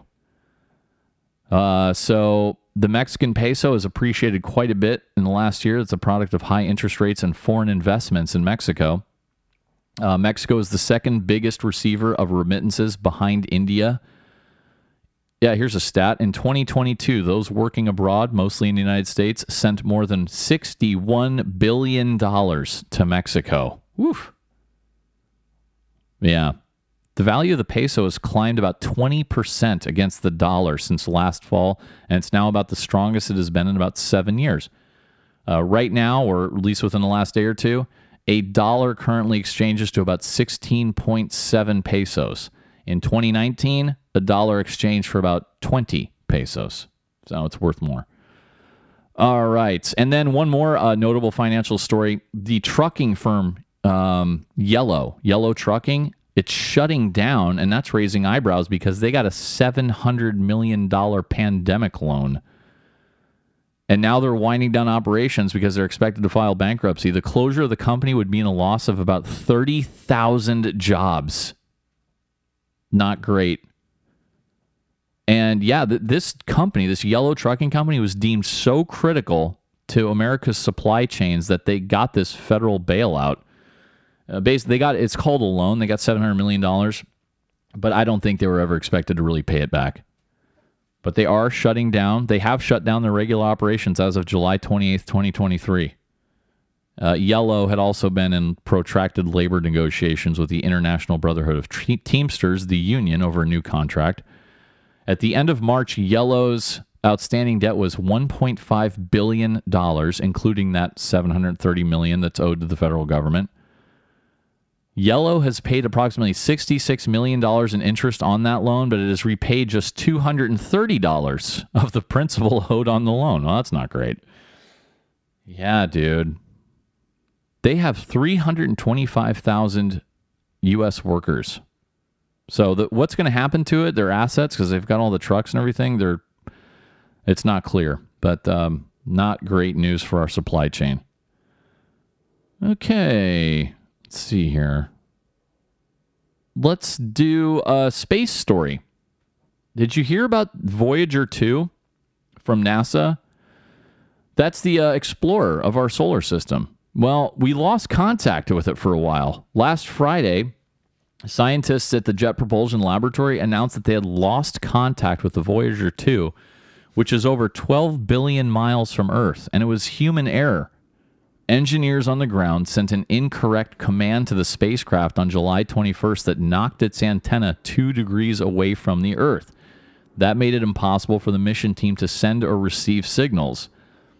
But luckily, somehow, on Tuesday morning, officials from the Deep Space Network, a global system used to operate numerous active space missions, detected a carrier signal from Voyager 2.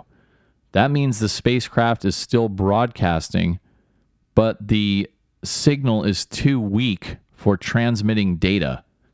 So it's unclear right now if we're going to be able to communicate it.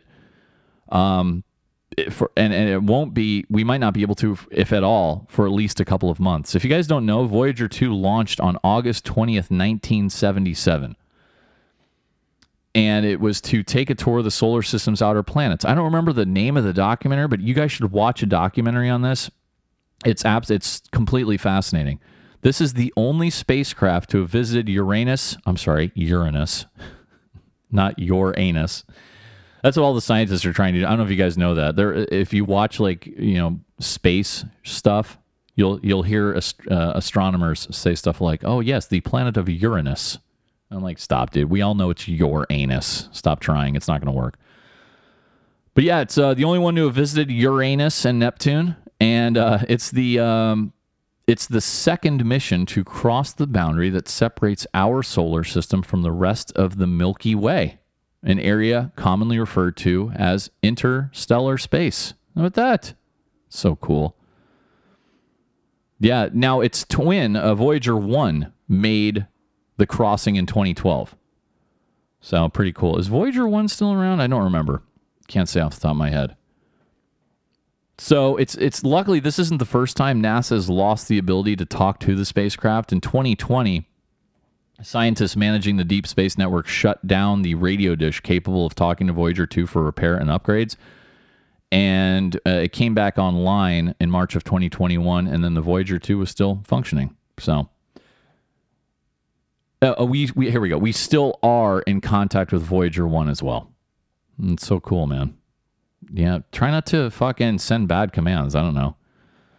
What else I got for you? All right. Let's do... Well, Pee Wee Herman died. You guys all saw that. Named Paul Rubens. You guys all know him, you older people, from Pee Wee's Playhouse, Pee Wee's Big Adventure, the movie, all that shit. He was 70 years old, and he died from a secret battle with cancer. I didn't watch a lot of TV growing up, so I was aware of Pee Wee Herman. I occasionally watched Pee Wee's Playhouse, but didn't really know him a lot. He really came to my attention, though, during his sex scandal. You guys remember that? He was arrested in Sarasota, Florida in 1991 at the adult movie theater, of all things. Do they still have those adult movie theaters? Yeah, he was jacking it in the adult movie theater, and he was detained by a detective after leaving the theater. Just leave him alone. What do you think guys are going to do in there? Yeah, they're finishing. They should have, finishing tubes. Helpful finishing. Do you guys remember, you guys Afghanistan veterans? Iraq veterans, you remember the piss tubes on base? If you guys don't know, basically on some bases, especially the forward operating ones, the ones that are kind of out there in the boonies, there's not a lot of plumbing, obviously. So, but you can't have dudes just pissing anywhere because then the whole place would reek. So they would stick PVC pipes deep into the ground, and you'd go up and piss through the tube. We called them the piss tube. And they still stank, but the area was confined a little bit. I don't know. If you're asking me what the women did, I think they just pissed wherever they wanted. I'm not sure. I mean, there were porta potties, but anyway, you get the idea. But Paul Rubens, 70 years old, jacked in the movie theater. Finished. Undoubtedly finished. Let's go to Singapore. Singapore has hanged their first woman in 19 years after she was convicted of trafficking 31 grams of heroin. Yeah. Yep, there's another execution planned next week. I remember I talked about that dude who was killed earlier. He was also sentenced to death for drug trafficking. And this chick was 45 years old, Saradewi Dejamani, sentenced to death in 2018 for trafficking about 1 ounce or 31 grams of pure heroin. The Central Narcotics Bureau said that was enough to sufficiently feed the addiction of about 370 abusers for a week. Singapore's laws mandate the death penalty for anyone convicted of trafficking more than 500 grams of cannabis and 15 grams of heroin. So her execution came 2 days after that of a Singaporean man named Mohammed Aziz Hussein, 56 years old. He was trafficking about 50 grams of heroin. Dude, what are you thinking? A human rights group says Singapore has executed 15 people for drug offenses since they resumed hangings in March of 2022. The last woman known to have been hanged in Singapore was a 36-year-old hairdresser, also for drug trafficking in 2004. Yeah, there you go. Well, fucking probably shouldn't traffic drugs in Singapore. They don't fuck around. And plus hanging, there's none of this hand-wringing over like, oh, they couldn't find a vein for the lethal injection. Meh. Hanging, you don't need any of that. Just pull the fucking trap door. Done. It works every time, too. What about California? A lot of you guys have sent me this story, and I've been following it. This illegal warehouse in California that was the Chinese-run virus laboratory. This is a nutty story. And you know what's crazy about this? There's like two outlets covering this story. The Daily Mail and like the California Globe, I think it is. Like a independent blog. LA Times, Sacramento Bee, San Francisco Chronicle, nowhere to be found. But yes, it is real. And the way they were caught was funny. This warehouse, it just looked like a regular warehouse. Well, it turned out to be an illegal lab, and it had all kinds of deadly pathogens, including the coronavirus, HIV, and malaria. City officials never would have known about this, but for a building inspector who saw a hose sticking out of the back warehouse, and he decided to start saying, well, where's this hose go? And start knocking on doors. Well, it turns out that this was a shady biotech company with links to the Chinese Communist government, and they had set up shop there, and they filled it with industrial freezers. They had hundreds of vials of viruses and about 1,000 dead and dying lab mice. Apparently, they were trying to manufacture also COVID tests and pregnancy tests. It's very bizarre. The lab was run under a company called Prestige Biotech. Unlicensed for business in California, by the way. And the president is Shi Qinyao. So Yao said this company was a successor to the now defunct company Universal Meditech, Inc. However, officials dispatched to addresses linked to the companies turned up at empty office buildings or addresses in China that could not be verified. Wow. This has been going on. This investigation has been going on for a while. It just came out in the media. This actually started happening in back in June and July.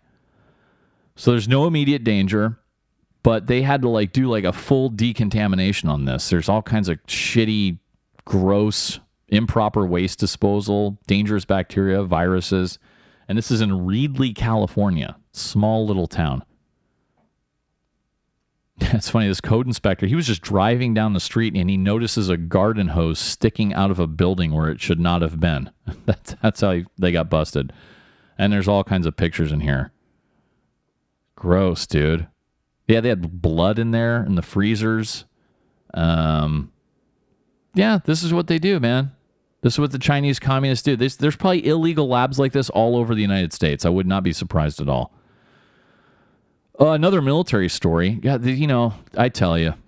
Get this headline. 2 U.S. soldiers are facing 3 years in jail and an $11,000 fine after they admitted spray painting graffiti on a 15th century Italian monument. You believe these fucking jerks?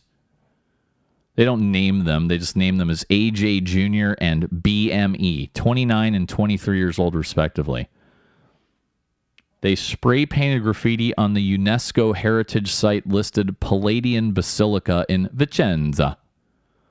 And you guys know this is just the latest case of an Italian monument being defaced by foreigners. Fucking morons. Can we see what graffiti they wrote?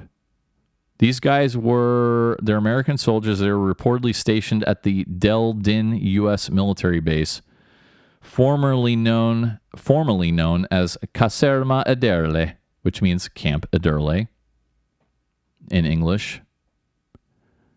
And both the guys admitted to graffitiing the building. It looks like I see a small picture, but it's from the side. It just looks like goofy ass graffiti. Let me see I'm trying to scroll. Oh, here we go. Yeah, it's just the number 24 is on there. And just gibberish. I can't tell if this is letters or if it's a cartoon figure. Hard to say. Yeah, they confessed right away. Goofy dudes. You guys remember, because this comes on the heels of that British guy. And he was carving his girlfriend's name in the fucking Coliseum. Remember that? Yeah, stupid. All right. What else? This is a sad story. This young kid, a rising star in the bicycling world, he was hit by a car while training near his home in Boulder, Colorado, and died. Very, very sad. U.S. junior men's national team cyclist Magnus White was killed at the age of 17. He was hit by a car driven by a woman who was only 23. And it was the middle of the day, 12:30 p.m., dude. She hit him from behind. Colorado State Police said speed and alcohol were not factors in the crash. And it's a bummer. Because, I see these all the time, and I have a very good friend who's into, road biking, and they won't even do it anymore because of this. Because so many people die from this shit. Let's do this one. There was a stabbing in Santa Monica. You guys all know Santa Monica, California, right? The pier, very famous. It's like when you think of like LA, you think of it. Well, it's also home to many, many vagrants, right? So 2 vagrants decided to get into it outside the fucking bathroom right on the boardwalk, right? So you're right on the beach.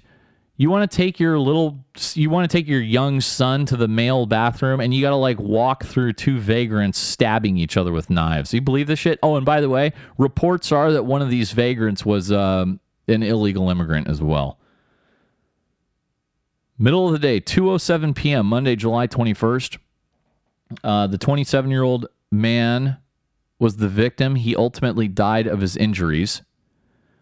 And they heard some kind of argument break out between the victims, and one of the witnesses saw a suspect stab the victim several times in the torso and chest.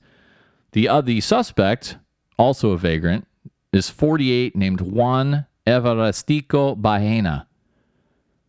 He was arrested for murder and booked in the Santa Monica jail. This right on the beach, dude. This is what you tolerate, dude. I don't know why we tolerate this. And this is why I keep telling you guys, you don't know what... This is why you never engage with a vagrant. I see chicks doing it all the time. A vagrant will like call out to them or something while they're walking by, and they feel they need to like smile and sort of respond. And I'm like, don't fucking look at them. Do not talk to them. Cross the street if you can. You don't know. And I know many of my law enforcement listeners will tell you, you don't know what they're capable of. I operate on the assumption that any one of these guys could just jump up and stab me in the eyeball. And I behave myself accordingly.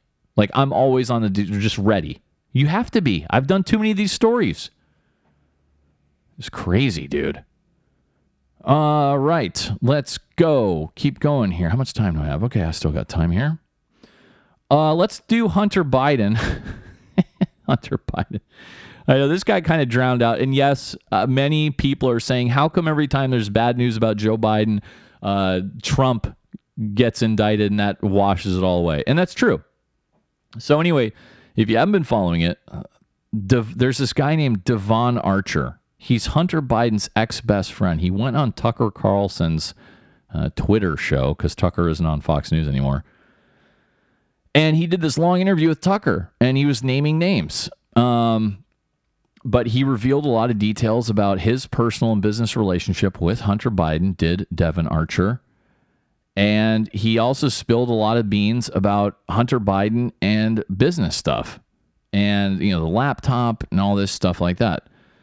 So this is one day after Archer testified behind closed doors to the House Oversight Committee. And he told Tucker Carlson the Biden brand, of course, was absolutely a key component of Hunter's work on the Burisma board. That's the company in Ukraine. You guys all know that one.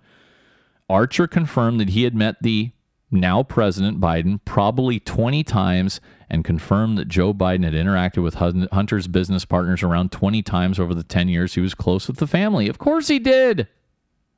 Why else would you give Hunter Biden millions of dollars? Everybody knows this by now. As a matter of fact, get this. Hunter got a Porsche, the car, after bringing Joe Biden to dinner with a Kazakh oligarch. That was according to Devon Archer's full testimony. Yeah, Archer told the House Oversight Committee that Hunter got $142,000 Porsche days after Joe sat down for dinner with his business associates at Cafe Milano in D.C. And he went on to say he ended up getting tons and tons of money out of all this. He said that Hunter would put Joe on speakerphone 20 times during business meetings over the 10-year period to signal value. Duh. That dinner accordingly apparently happened in 2014. So Joe joined Hunter and a handful of his business partners for dinner at the Cafe Milano, right? Archer confirmed that Joe was present, Joe Biden, long enough to eat dinner with the group. Following the dinner, $3.5 million was wired from Russian billionaire Yelena Baturina into Rosemont Seneca Thornton on February 14th. That was one of his front accounts, right? I know this is a little boring, and I don't want to spend a lot of time on it, but just there's a few clips I wanted to play because, again, this is closed business. So let's start with Devin Archer on Tucker, and I'll play some more There's stuff. no corruption here at all. This is totally normal. Joe Biden had no role whatsoever in his son's business or knowledge of it. But right. That seems false. Yeah, I think that. Yeah, I think that's categorically false. I think that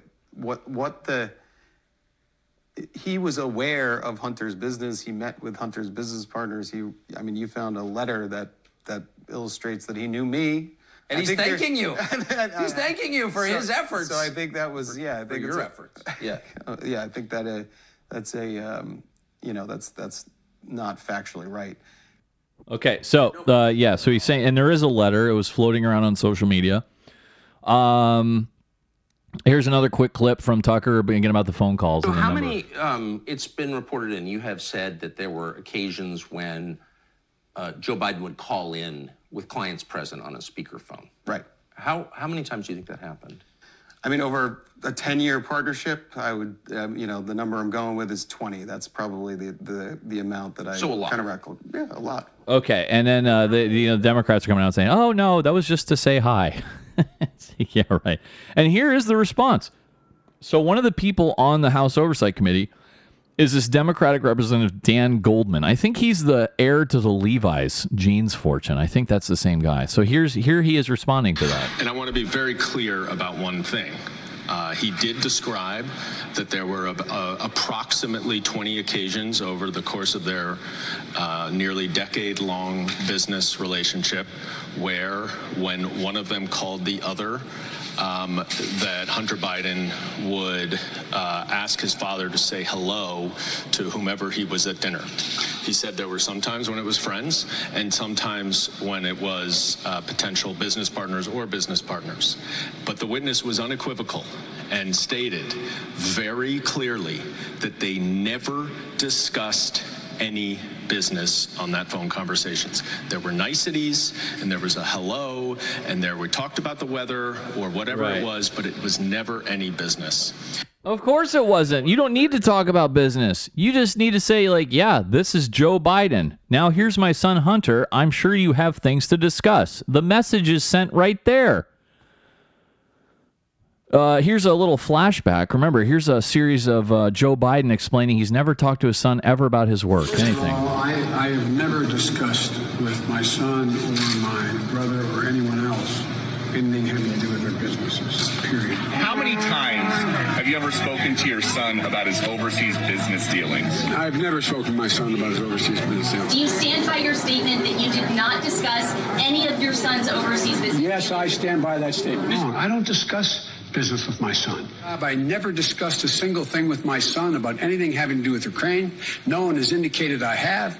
We've always kept everything separate. And I've never discussed what my son's business with him because I didn't want any conflict. I don't know what he was doing. I know he was on the board. I found out he was on the board after he was on the board. And that was it. Right. My son's business dealings were not anything with everybody that he's talking about, not even remotely, number one. Nothing to do with me.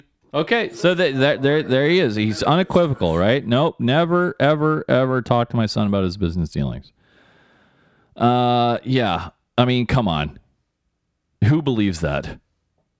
And now, see, the goalposts have moved because before it was everybody was saying, no, Joe, you heard Joe Biden. He's never had any discussions with Hunter about his business. But the goalposts have now moved where they're like, hey, what's wrong with him saying hi to his son's business partners? So you see the subtle shift? Here's a little montage from the media And they're basically saying, no, this is just Joe Biden being a great dad to his crackhead son. Nothing, not even approximating improper, much less wrong or illegal. It's wishful thinking. They're trying to create a scandal. I think it's pretty clear, at least so far, there is nothing there. House Republicans continue their search for any proof at all tying President Joe Biden to his son Hunter's business dealings. Joe Biden had nothing to do with Hunter Biden's business dealings. Because they want to dirty up Biden's name. You know, Republicans have been trying to use Hunter Biden's behavior against the president. Did not know about anything that Hunter Biden was doing. Tina Biden was simply involved in his son's life in a personal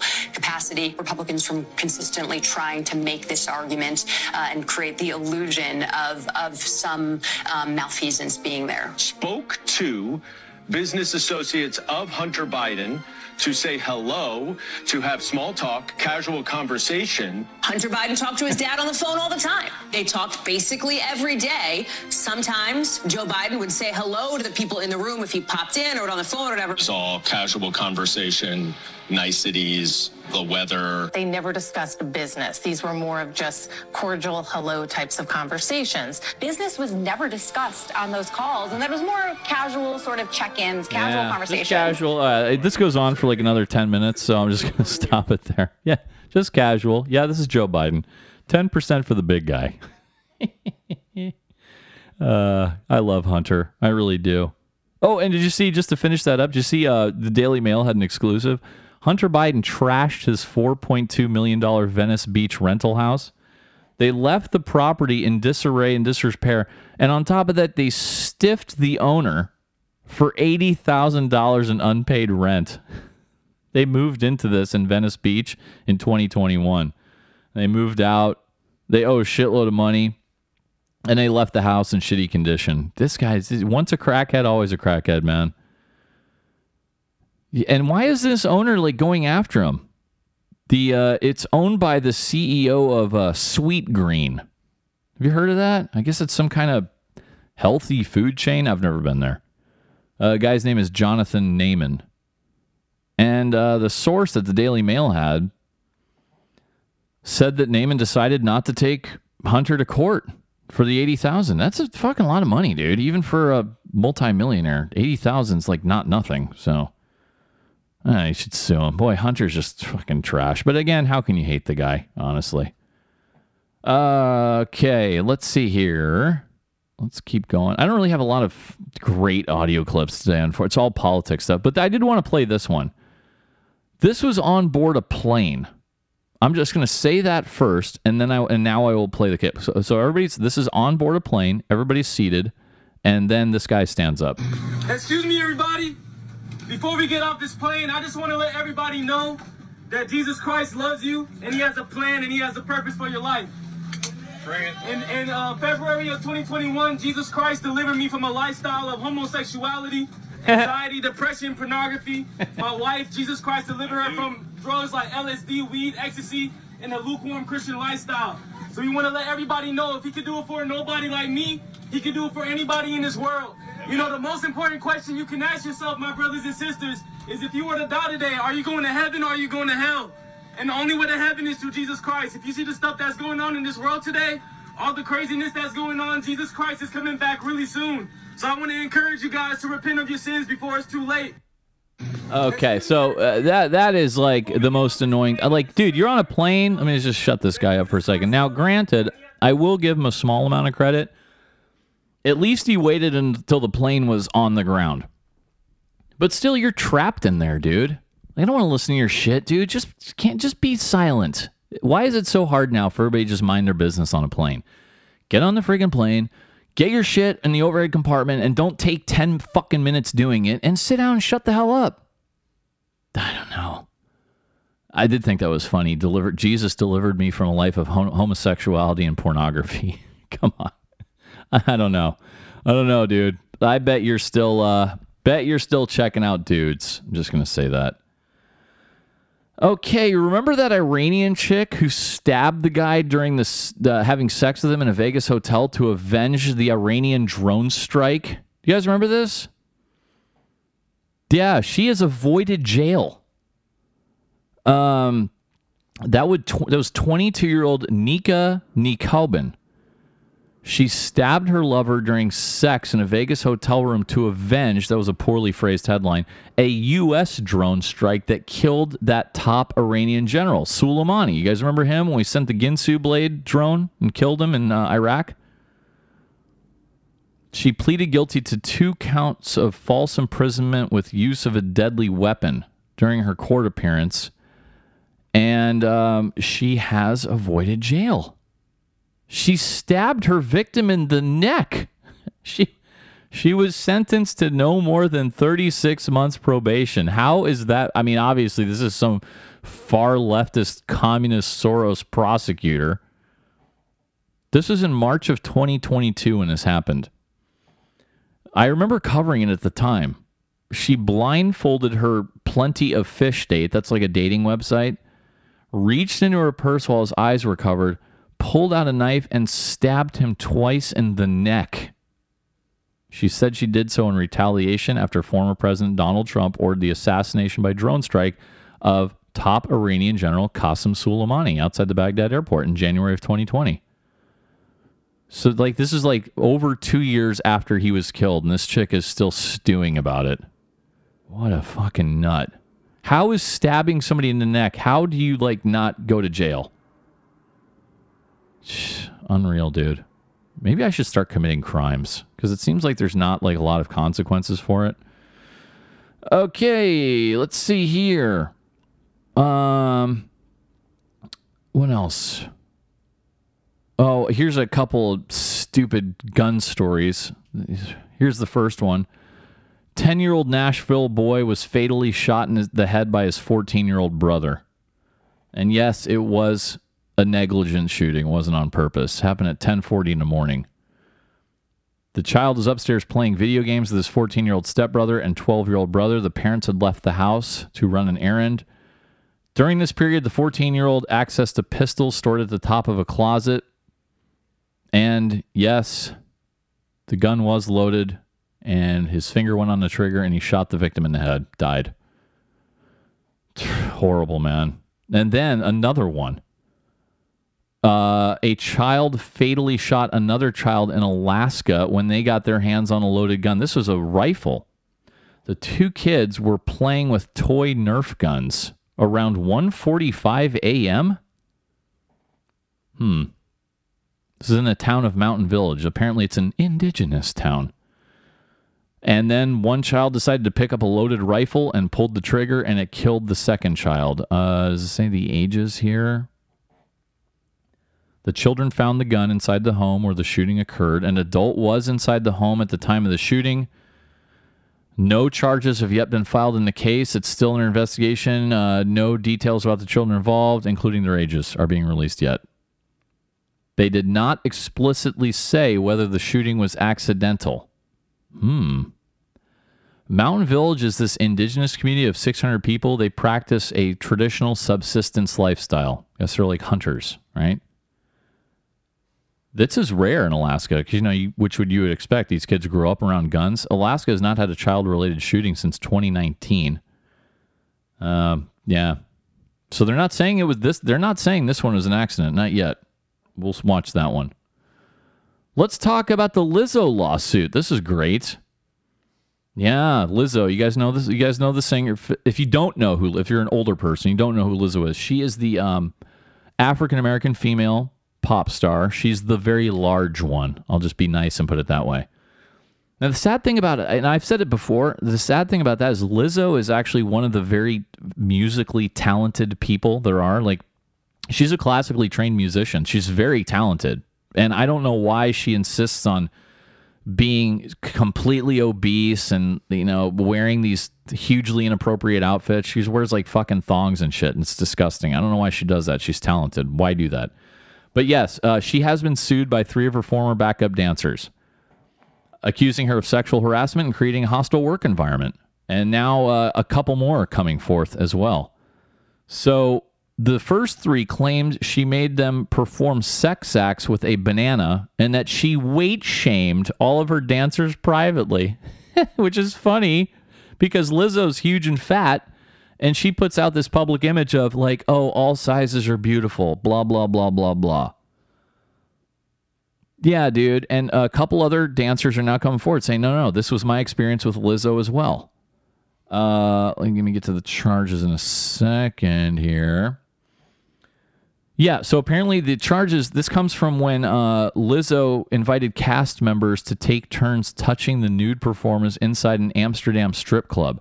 She allegedly encouraged catching dildos launched from the performers' vaginas and eating bananas protruding from the performers' vaginas. No. Gross.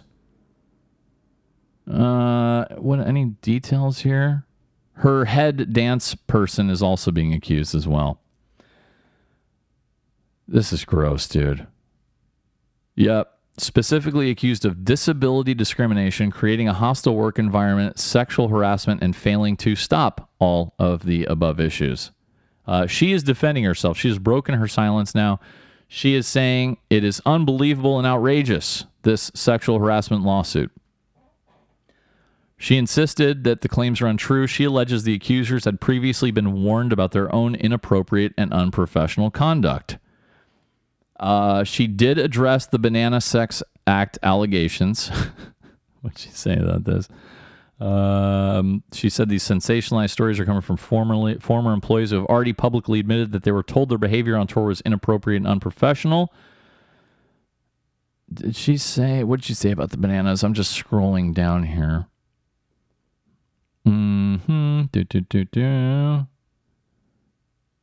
Yeah, she's not addressing the bananas. You can go read the whole lawsuit online if you guys want to. Yeah. So she's denying the whole thing. She's like, no, this is disgruntled employees. Now, that one's over here. Now, I want to go to the Rudy Giuliani lawsuit, and I put this one on Instagram. A lot of you guys enjoyed it. Yeah, so he's being sued by a chick who used to work for him. And he's being sued by Noelle Dunphy. She's suing him for $10 million. And she filed a 70-page complaint full of graphic allegations and text messages. She alleged Giuliani forced her to have oral sex and intercourse with him, in addition to making sexist, racist, drunken, and anti-Semitic remarks when she worked for him from 2019 to 2021. So she recorded some of their interactions, right? Giuliani is denying all this, but the court transcripts, the lawsuit transcript came out, and they transcripted the audio tape, right? And I'm going to read it in a dramatic fashion. Here's the part that I posted. Mr. Giuliani, here's what he said, quote, "Come here, big tits. Come here, big tits. Your tits belong to me. Give them to me. I want to claim my tits. I want to claim my tits. I want to claim my tits. Those are my tits." Ms. Dunphy, "Oh yeah." Mr. Giuliani, "These breasts belong to me. Nobody else can get near these, okay? I don't care if they're flirting or if they give you business cards. These are mine. You got it?" Ms. Dunphy, "Yes." Mr. Giuliani, "Understand? I'm very fucking possessive. I've gone easy on you." She says, "I don't know." He says, "I've been easy on you." She says, "You're pretty tough on me." "I've been easy on you. Give them to me."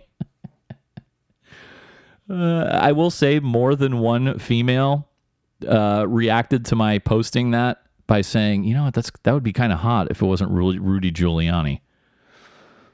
Yeah, if it was Chris Helmsworth saying that, it'd probably be a lot different. Yeah, he also, in addition to that, he said, "I want to own you. You're my whore. You're my fucking slut." They engaged in role play in which Giuliani fantasizes about Dunphy as, quote, "my little girl," end quote. Oh, jeez. There's more. That's right. Yeah, he's fantasizing about going right to the hotel. And he says, yeah, and we go right ahead wherever, on the floor of the living room as soon as we get in. We don't even make it to the bedroom. He's talking about coitus here, if you didn't pick that up. She says, "Yath."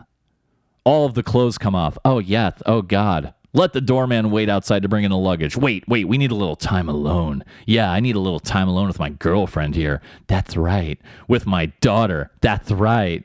With my little girl."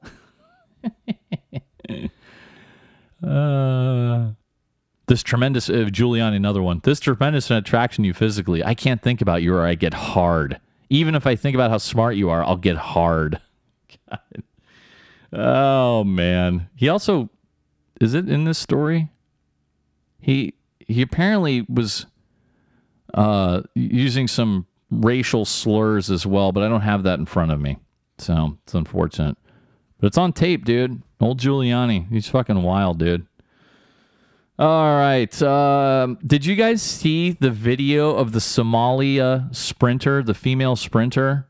It was a 100-yard dash race, and this Somali sprinter ran it in like 30 seconds. She was slower than your mother runs. And I thought it was a fake. I was like, this is like some kind of bit, a gag. But no. It was an untrained sprinter from Somalia in a 100-meter dash, and now the Somalia's athletics boss has been suspended after this went viral. Oh, here you go. 22 seconds to complete the 100-meter sprint. 20-year-old Nazra Abukar Ali came in dead last at the World University Games in Chengdu, China on Tuesday. She took twice as long to finish as the winner, which was a chick from Brazil. If you watch the video, she's so far behind the pack that she is out of frame for most of the race. So a lot of people were like, what? And social media users held it up as an example of the corruption and incompetence of the Somali government. Yeah, no way. And Sports Minister Mohammed Mohamud said on Wednesday that inquiries with the National Olympic Committee revealed that Ali had no background in running or any other sport. So he suspended Somali Athletics Federation chairwoman Khadijo Aden Dahir for, quote, abuse of power, nepotism, and defaming the name of the nation, end quote, and would take legal action over the incident. I don't know how this happened. The story doesn't spell out like how this actually happened. It's fucking hilarious though. Oh, guys, one of my topics, what are some of my favorite topics? Think to yourself a little bit. Yeah, you guys know them by now. I like the sex robots. Let's see, I like all kinds of stuff like that. But one of my favorite topics is the hidden cameras. That's right. How about this? Let's go to where is this? Wisconsin. It's a Wisconsin beach, presumably a lake. A hidden camera was found inside the toilet of a porta potty. Ew. Battery-operated camera, dude. A beachgoer discovered the camera, and officers with the... you Wisconsin people, help me out here. Officers with the Oconomowoc Police Department responded to Bender Beach, and they confirmed a camera was secured in the toilet and was visible when the seat was lifted. Ew. So now they're looking at every city bathroom and porta potty. They don't know who it is yet. Isn't that fucking nuts? Why is that a turn on, guys? That's so you get to what? You get to see some fucking huge fat chick just dropping like some steaming fucking deuce? Ew. Yeah, it's just not hot. That's the last place I want to see anything.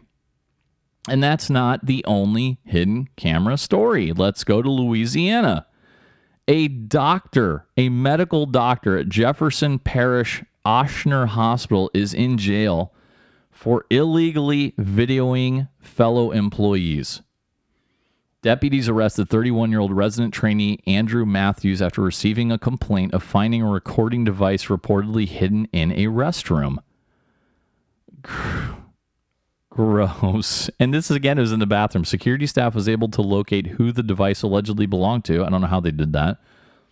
But they did turn Matthews and the camera over to sheriff's deputies. While searching the device, deputies reportedly found dozens of videos taken inside what we believe are staff-only restrooms with at least 10 people in the video. Gross. Anything else? There's got to be more. Let me quickly, guys. I don't do this all the time, but I want to see. Here's another story here. Any update on this? He's facing 10 counts of video voyeurism. Any nudity? Let me see here. Yeah, they said you can cut down they were talking to the sheriffs about this, a guy who's seen a couple of these, and he's like, yeah, dude, you can take the housing out of a camera, it'll still work, and it'll be like the size of a little like nail, like nothing.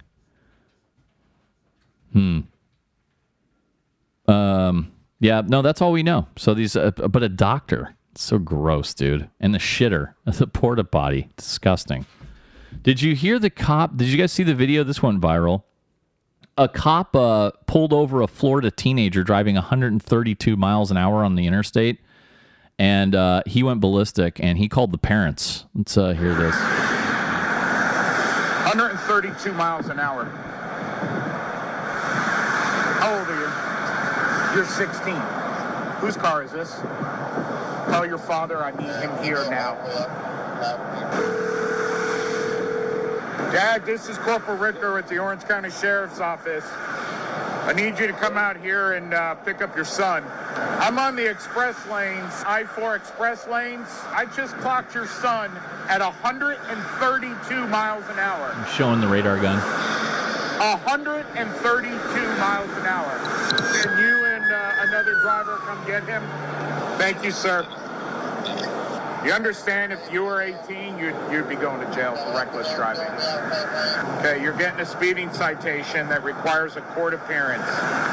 You got to appear in court downtown Orlando. That's about it. I'm going to explain it to your dad. Okay, I called you guys out here. Parents roll up now. Two main reasons. One, I want you to see it. Shows them the gun. 132 miles an hour. I guess personally, why I call you and made you come out here is I had a kid about 8, 9, 10 years ago that I stopped in a brand new Mustang. And his parents were going through a divorce. They bought him this car and all this. He was like 16. We go to court. Both parents were there. Their lawyer was there. And I talked to him. I said, look, this car is too much for him. He's not going to handle. We're gonna take the car away from him and everything else. About 2 months later, I saw the attorney again, and he says, yeah, 3 weeks after that court date, he wrapped the car around a tree. Yeah, and now these parents don't have a kid. I did not charge him reckless criminal. If he was 18, he'd be going to jail and the car would be towed. All right, so yeah, pretty sad. It looks like it was a Tesla, which can go quite fast. So, yeah, dude, you can't give a kid a car like that. It's 132 miles an hour. Gross. Speaking of gross, guys, we got another woman and bestiality story. And I know this is not to be confused with the one I did last week. Let's go to Florida. A Hillsborough County woman is facing more than 100 counts of child pornography and bestiality charges. Again, the sheriff's office got a tip from the National Center for Missing and Exploited Children that someone is uploading child pornography. And they tracked down 18-year-old Emery Romero. She allowed detectives to search her phone, and they said they found multiple files of her engaging in sexual acts with her pet dog. Ugh. And yes, they also found a lot of child pornography. 18 years old. How does an 18-year-old like get into that? Like, what's the trigger? How do you figure that out? That I'm fucking into this. It's so gross. Okay. Let's see here. Let's do a couple more political stories. Well, I've got some good audio clips I wanted to play. Let's first do this one. Let's talk about Kamala Harris. She put out some bangers this week like she usually does. I know you guys love them. Did they delete that one? Oh, no, here we go. Kamala Harris says all you young people are terrified of global warming, climate change. So you look at, for example, young voters. I've been traveling the country meeting with our young leaders who in particular are talking to me about the climate crisis. They turned me on to a term I had not heard before. I said, tell me how you all are thinking about the climate crisis. And they shared with me a term, climate anxiety. They're concerned about their future in almost a doomsday fear. Okay, that's crazy. About what might be within a couple of decades of now. They're concerned about whether they should have children, whether they should not even try to buy a home, because what does the future hold for that prospect?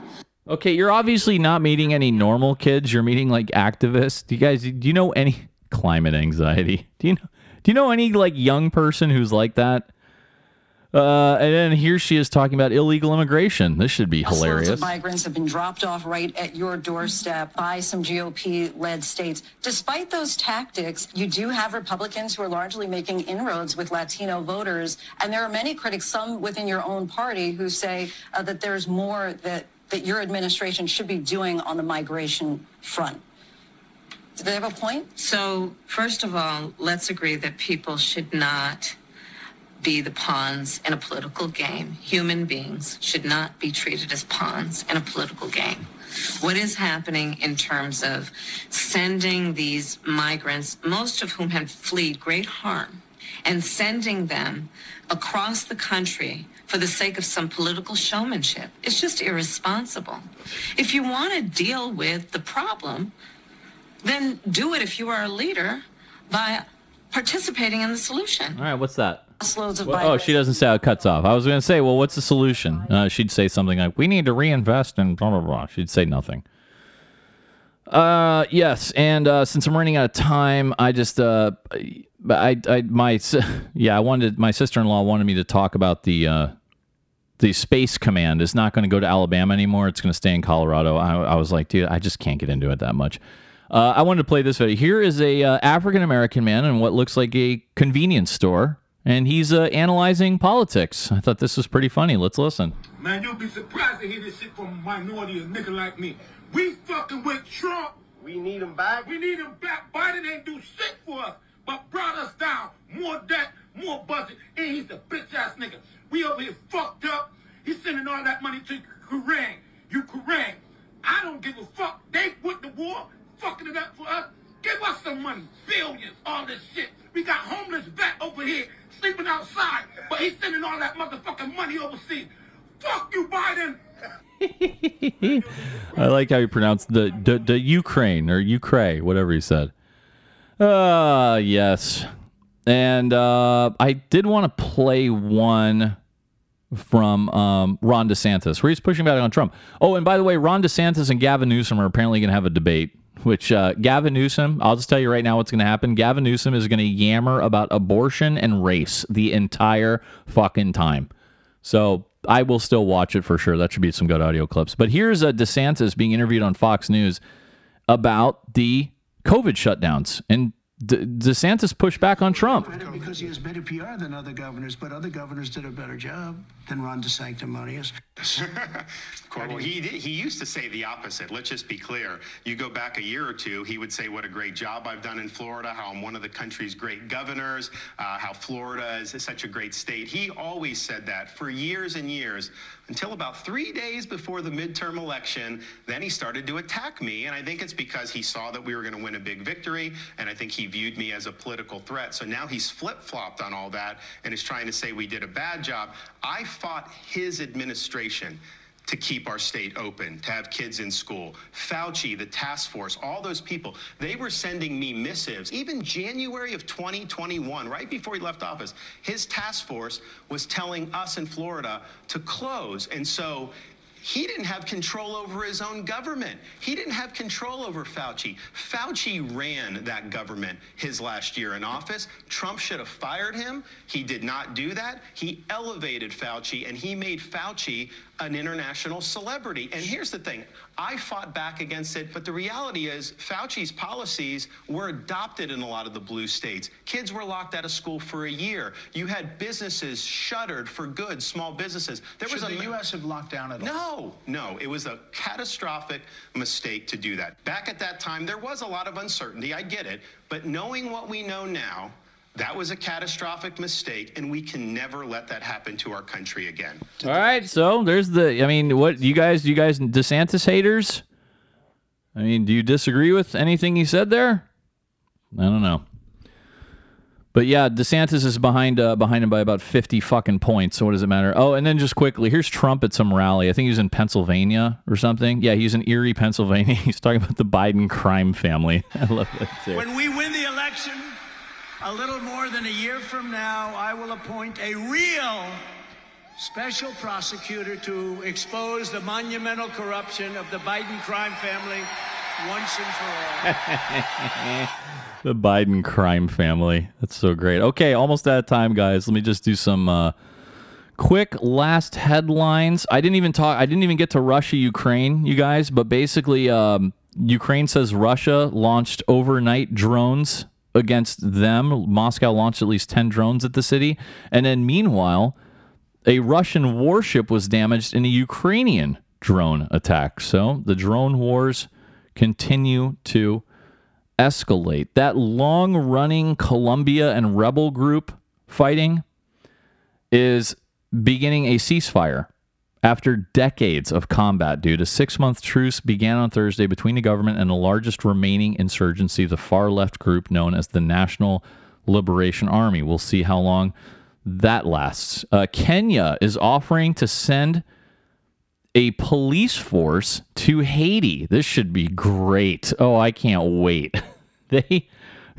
Kenya said in a statement that they would, quote, positively consider, end quote, leading an international force to take control of Haiti, which is a shithole and completely unlawful, by sending 1,000 police officers to the Caribbean nation. Oh, please let this happen.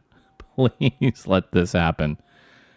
Yeah, that'd be great. A bunch of Kenyan police officers just busting gang heads in Haiti. Oh, that'd be sweet. At least 5 people were killed in a Palestinian refugee camp in Lebanon. Rival factions have been fighting there for 3 days. This is the south part of Beirut. Let's see. An appeals court has allowed Biden's asylum restrictions to continue for now. You guys remember that a federal judge had struck down the policy last week, but his ruling had not yet taken effect, so an appeals court is now letting that go through. That was when Biden put into place the new rules for asylum seekers that presume most migrants who illegally cross from Mexico are ineligible for asylum. Well, the migrant activists sued, of course. So it sounds like still he can do that. Whether or not they'll actually deport anybody is a whole different matter. Let me see here. Oh, these 2 stories quickly.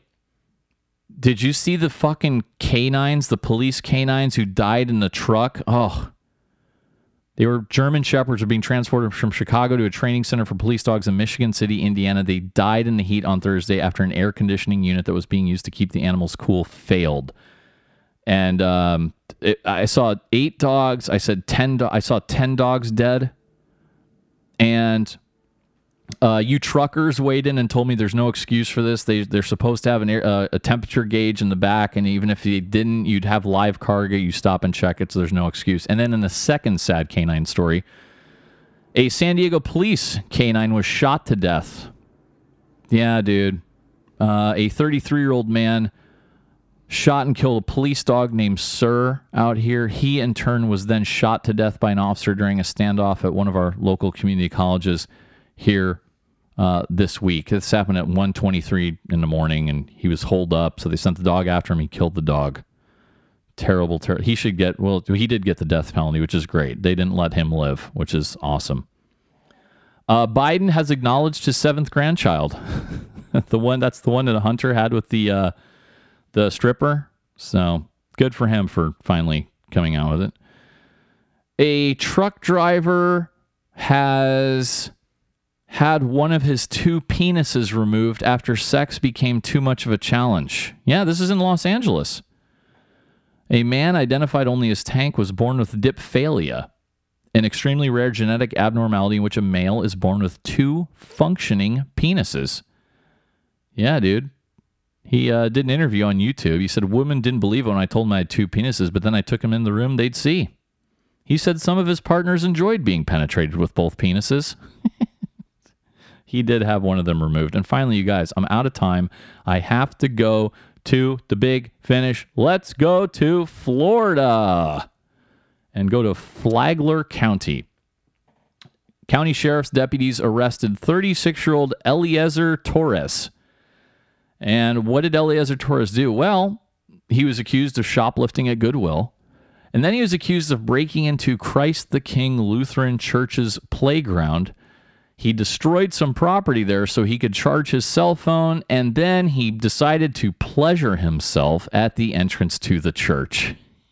The staffer at the church noticed damages to the playground's entry gate at dawn Saturday morning, then watched surveillance camera footage that depicted the man, later identified as Torres, prying open the gates to the campus at 3:30 a.m. He then damaged the gate box to gain entry, and then he removed the cover to an electrical outlet on the ground so he could charge his cell phone. He is then seen stripping off his clothes at the church entrance and proceeding to furiously masturbate. Presumably, he finished, because then 2 hours later, he put on his yellow t-shirt and black athletic shorts, and he left the church's ground.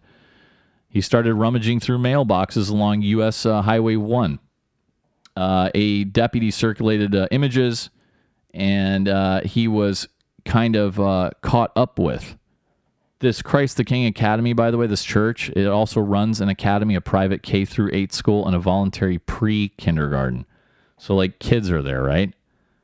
So, Torres, when they caught up with him, he had readily admitted he had been at Christ the King's campus, and he said he felt he had the right to be there.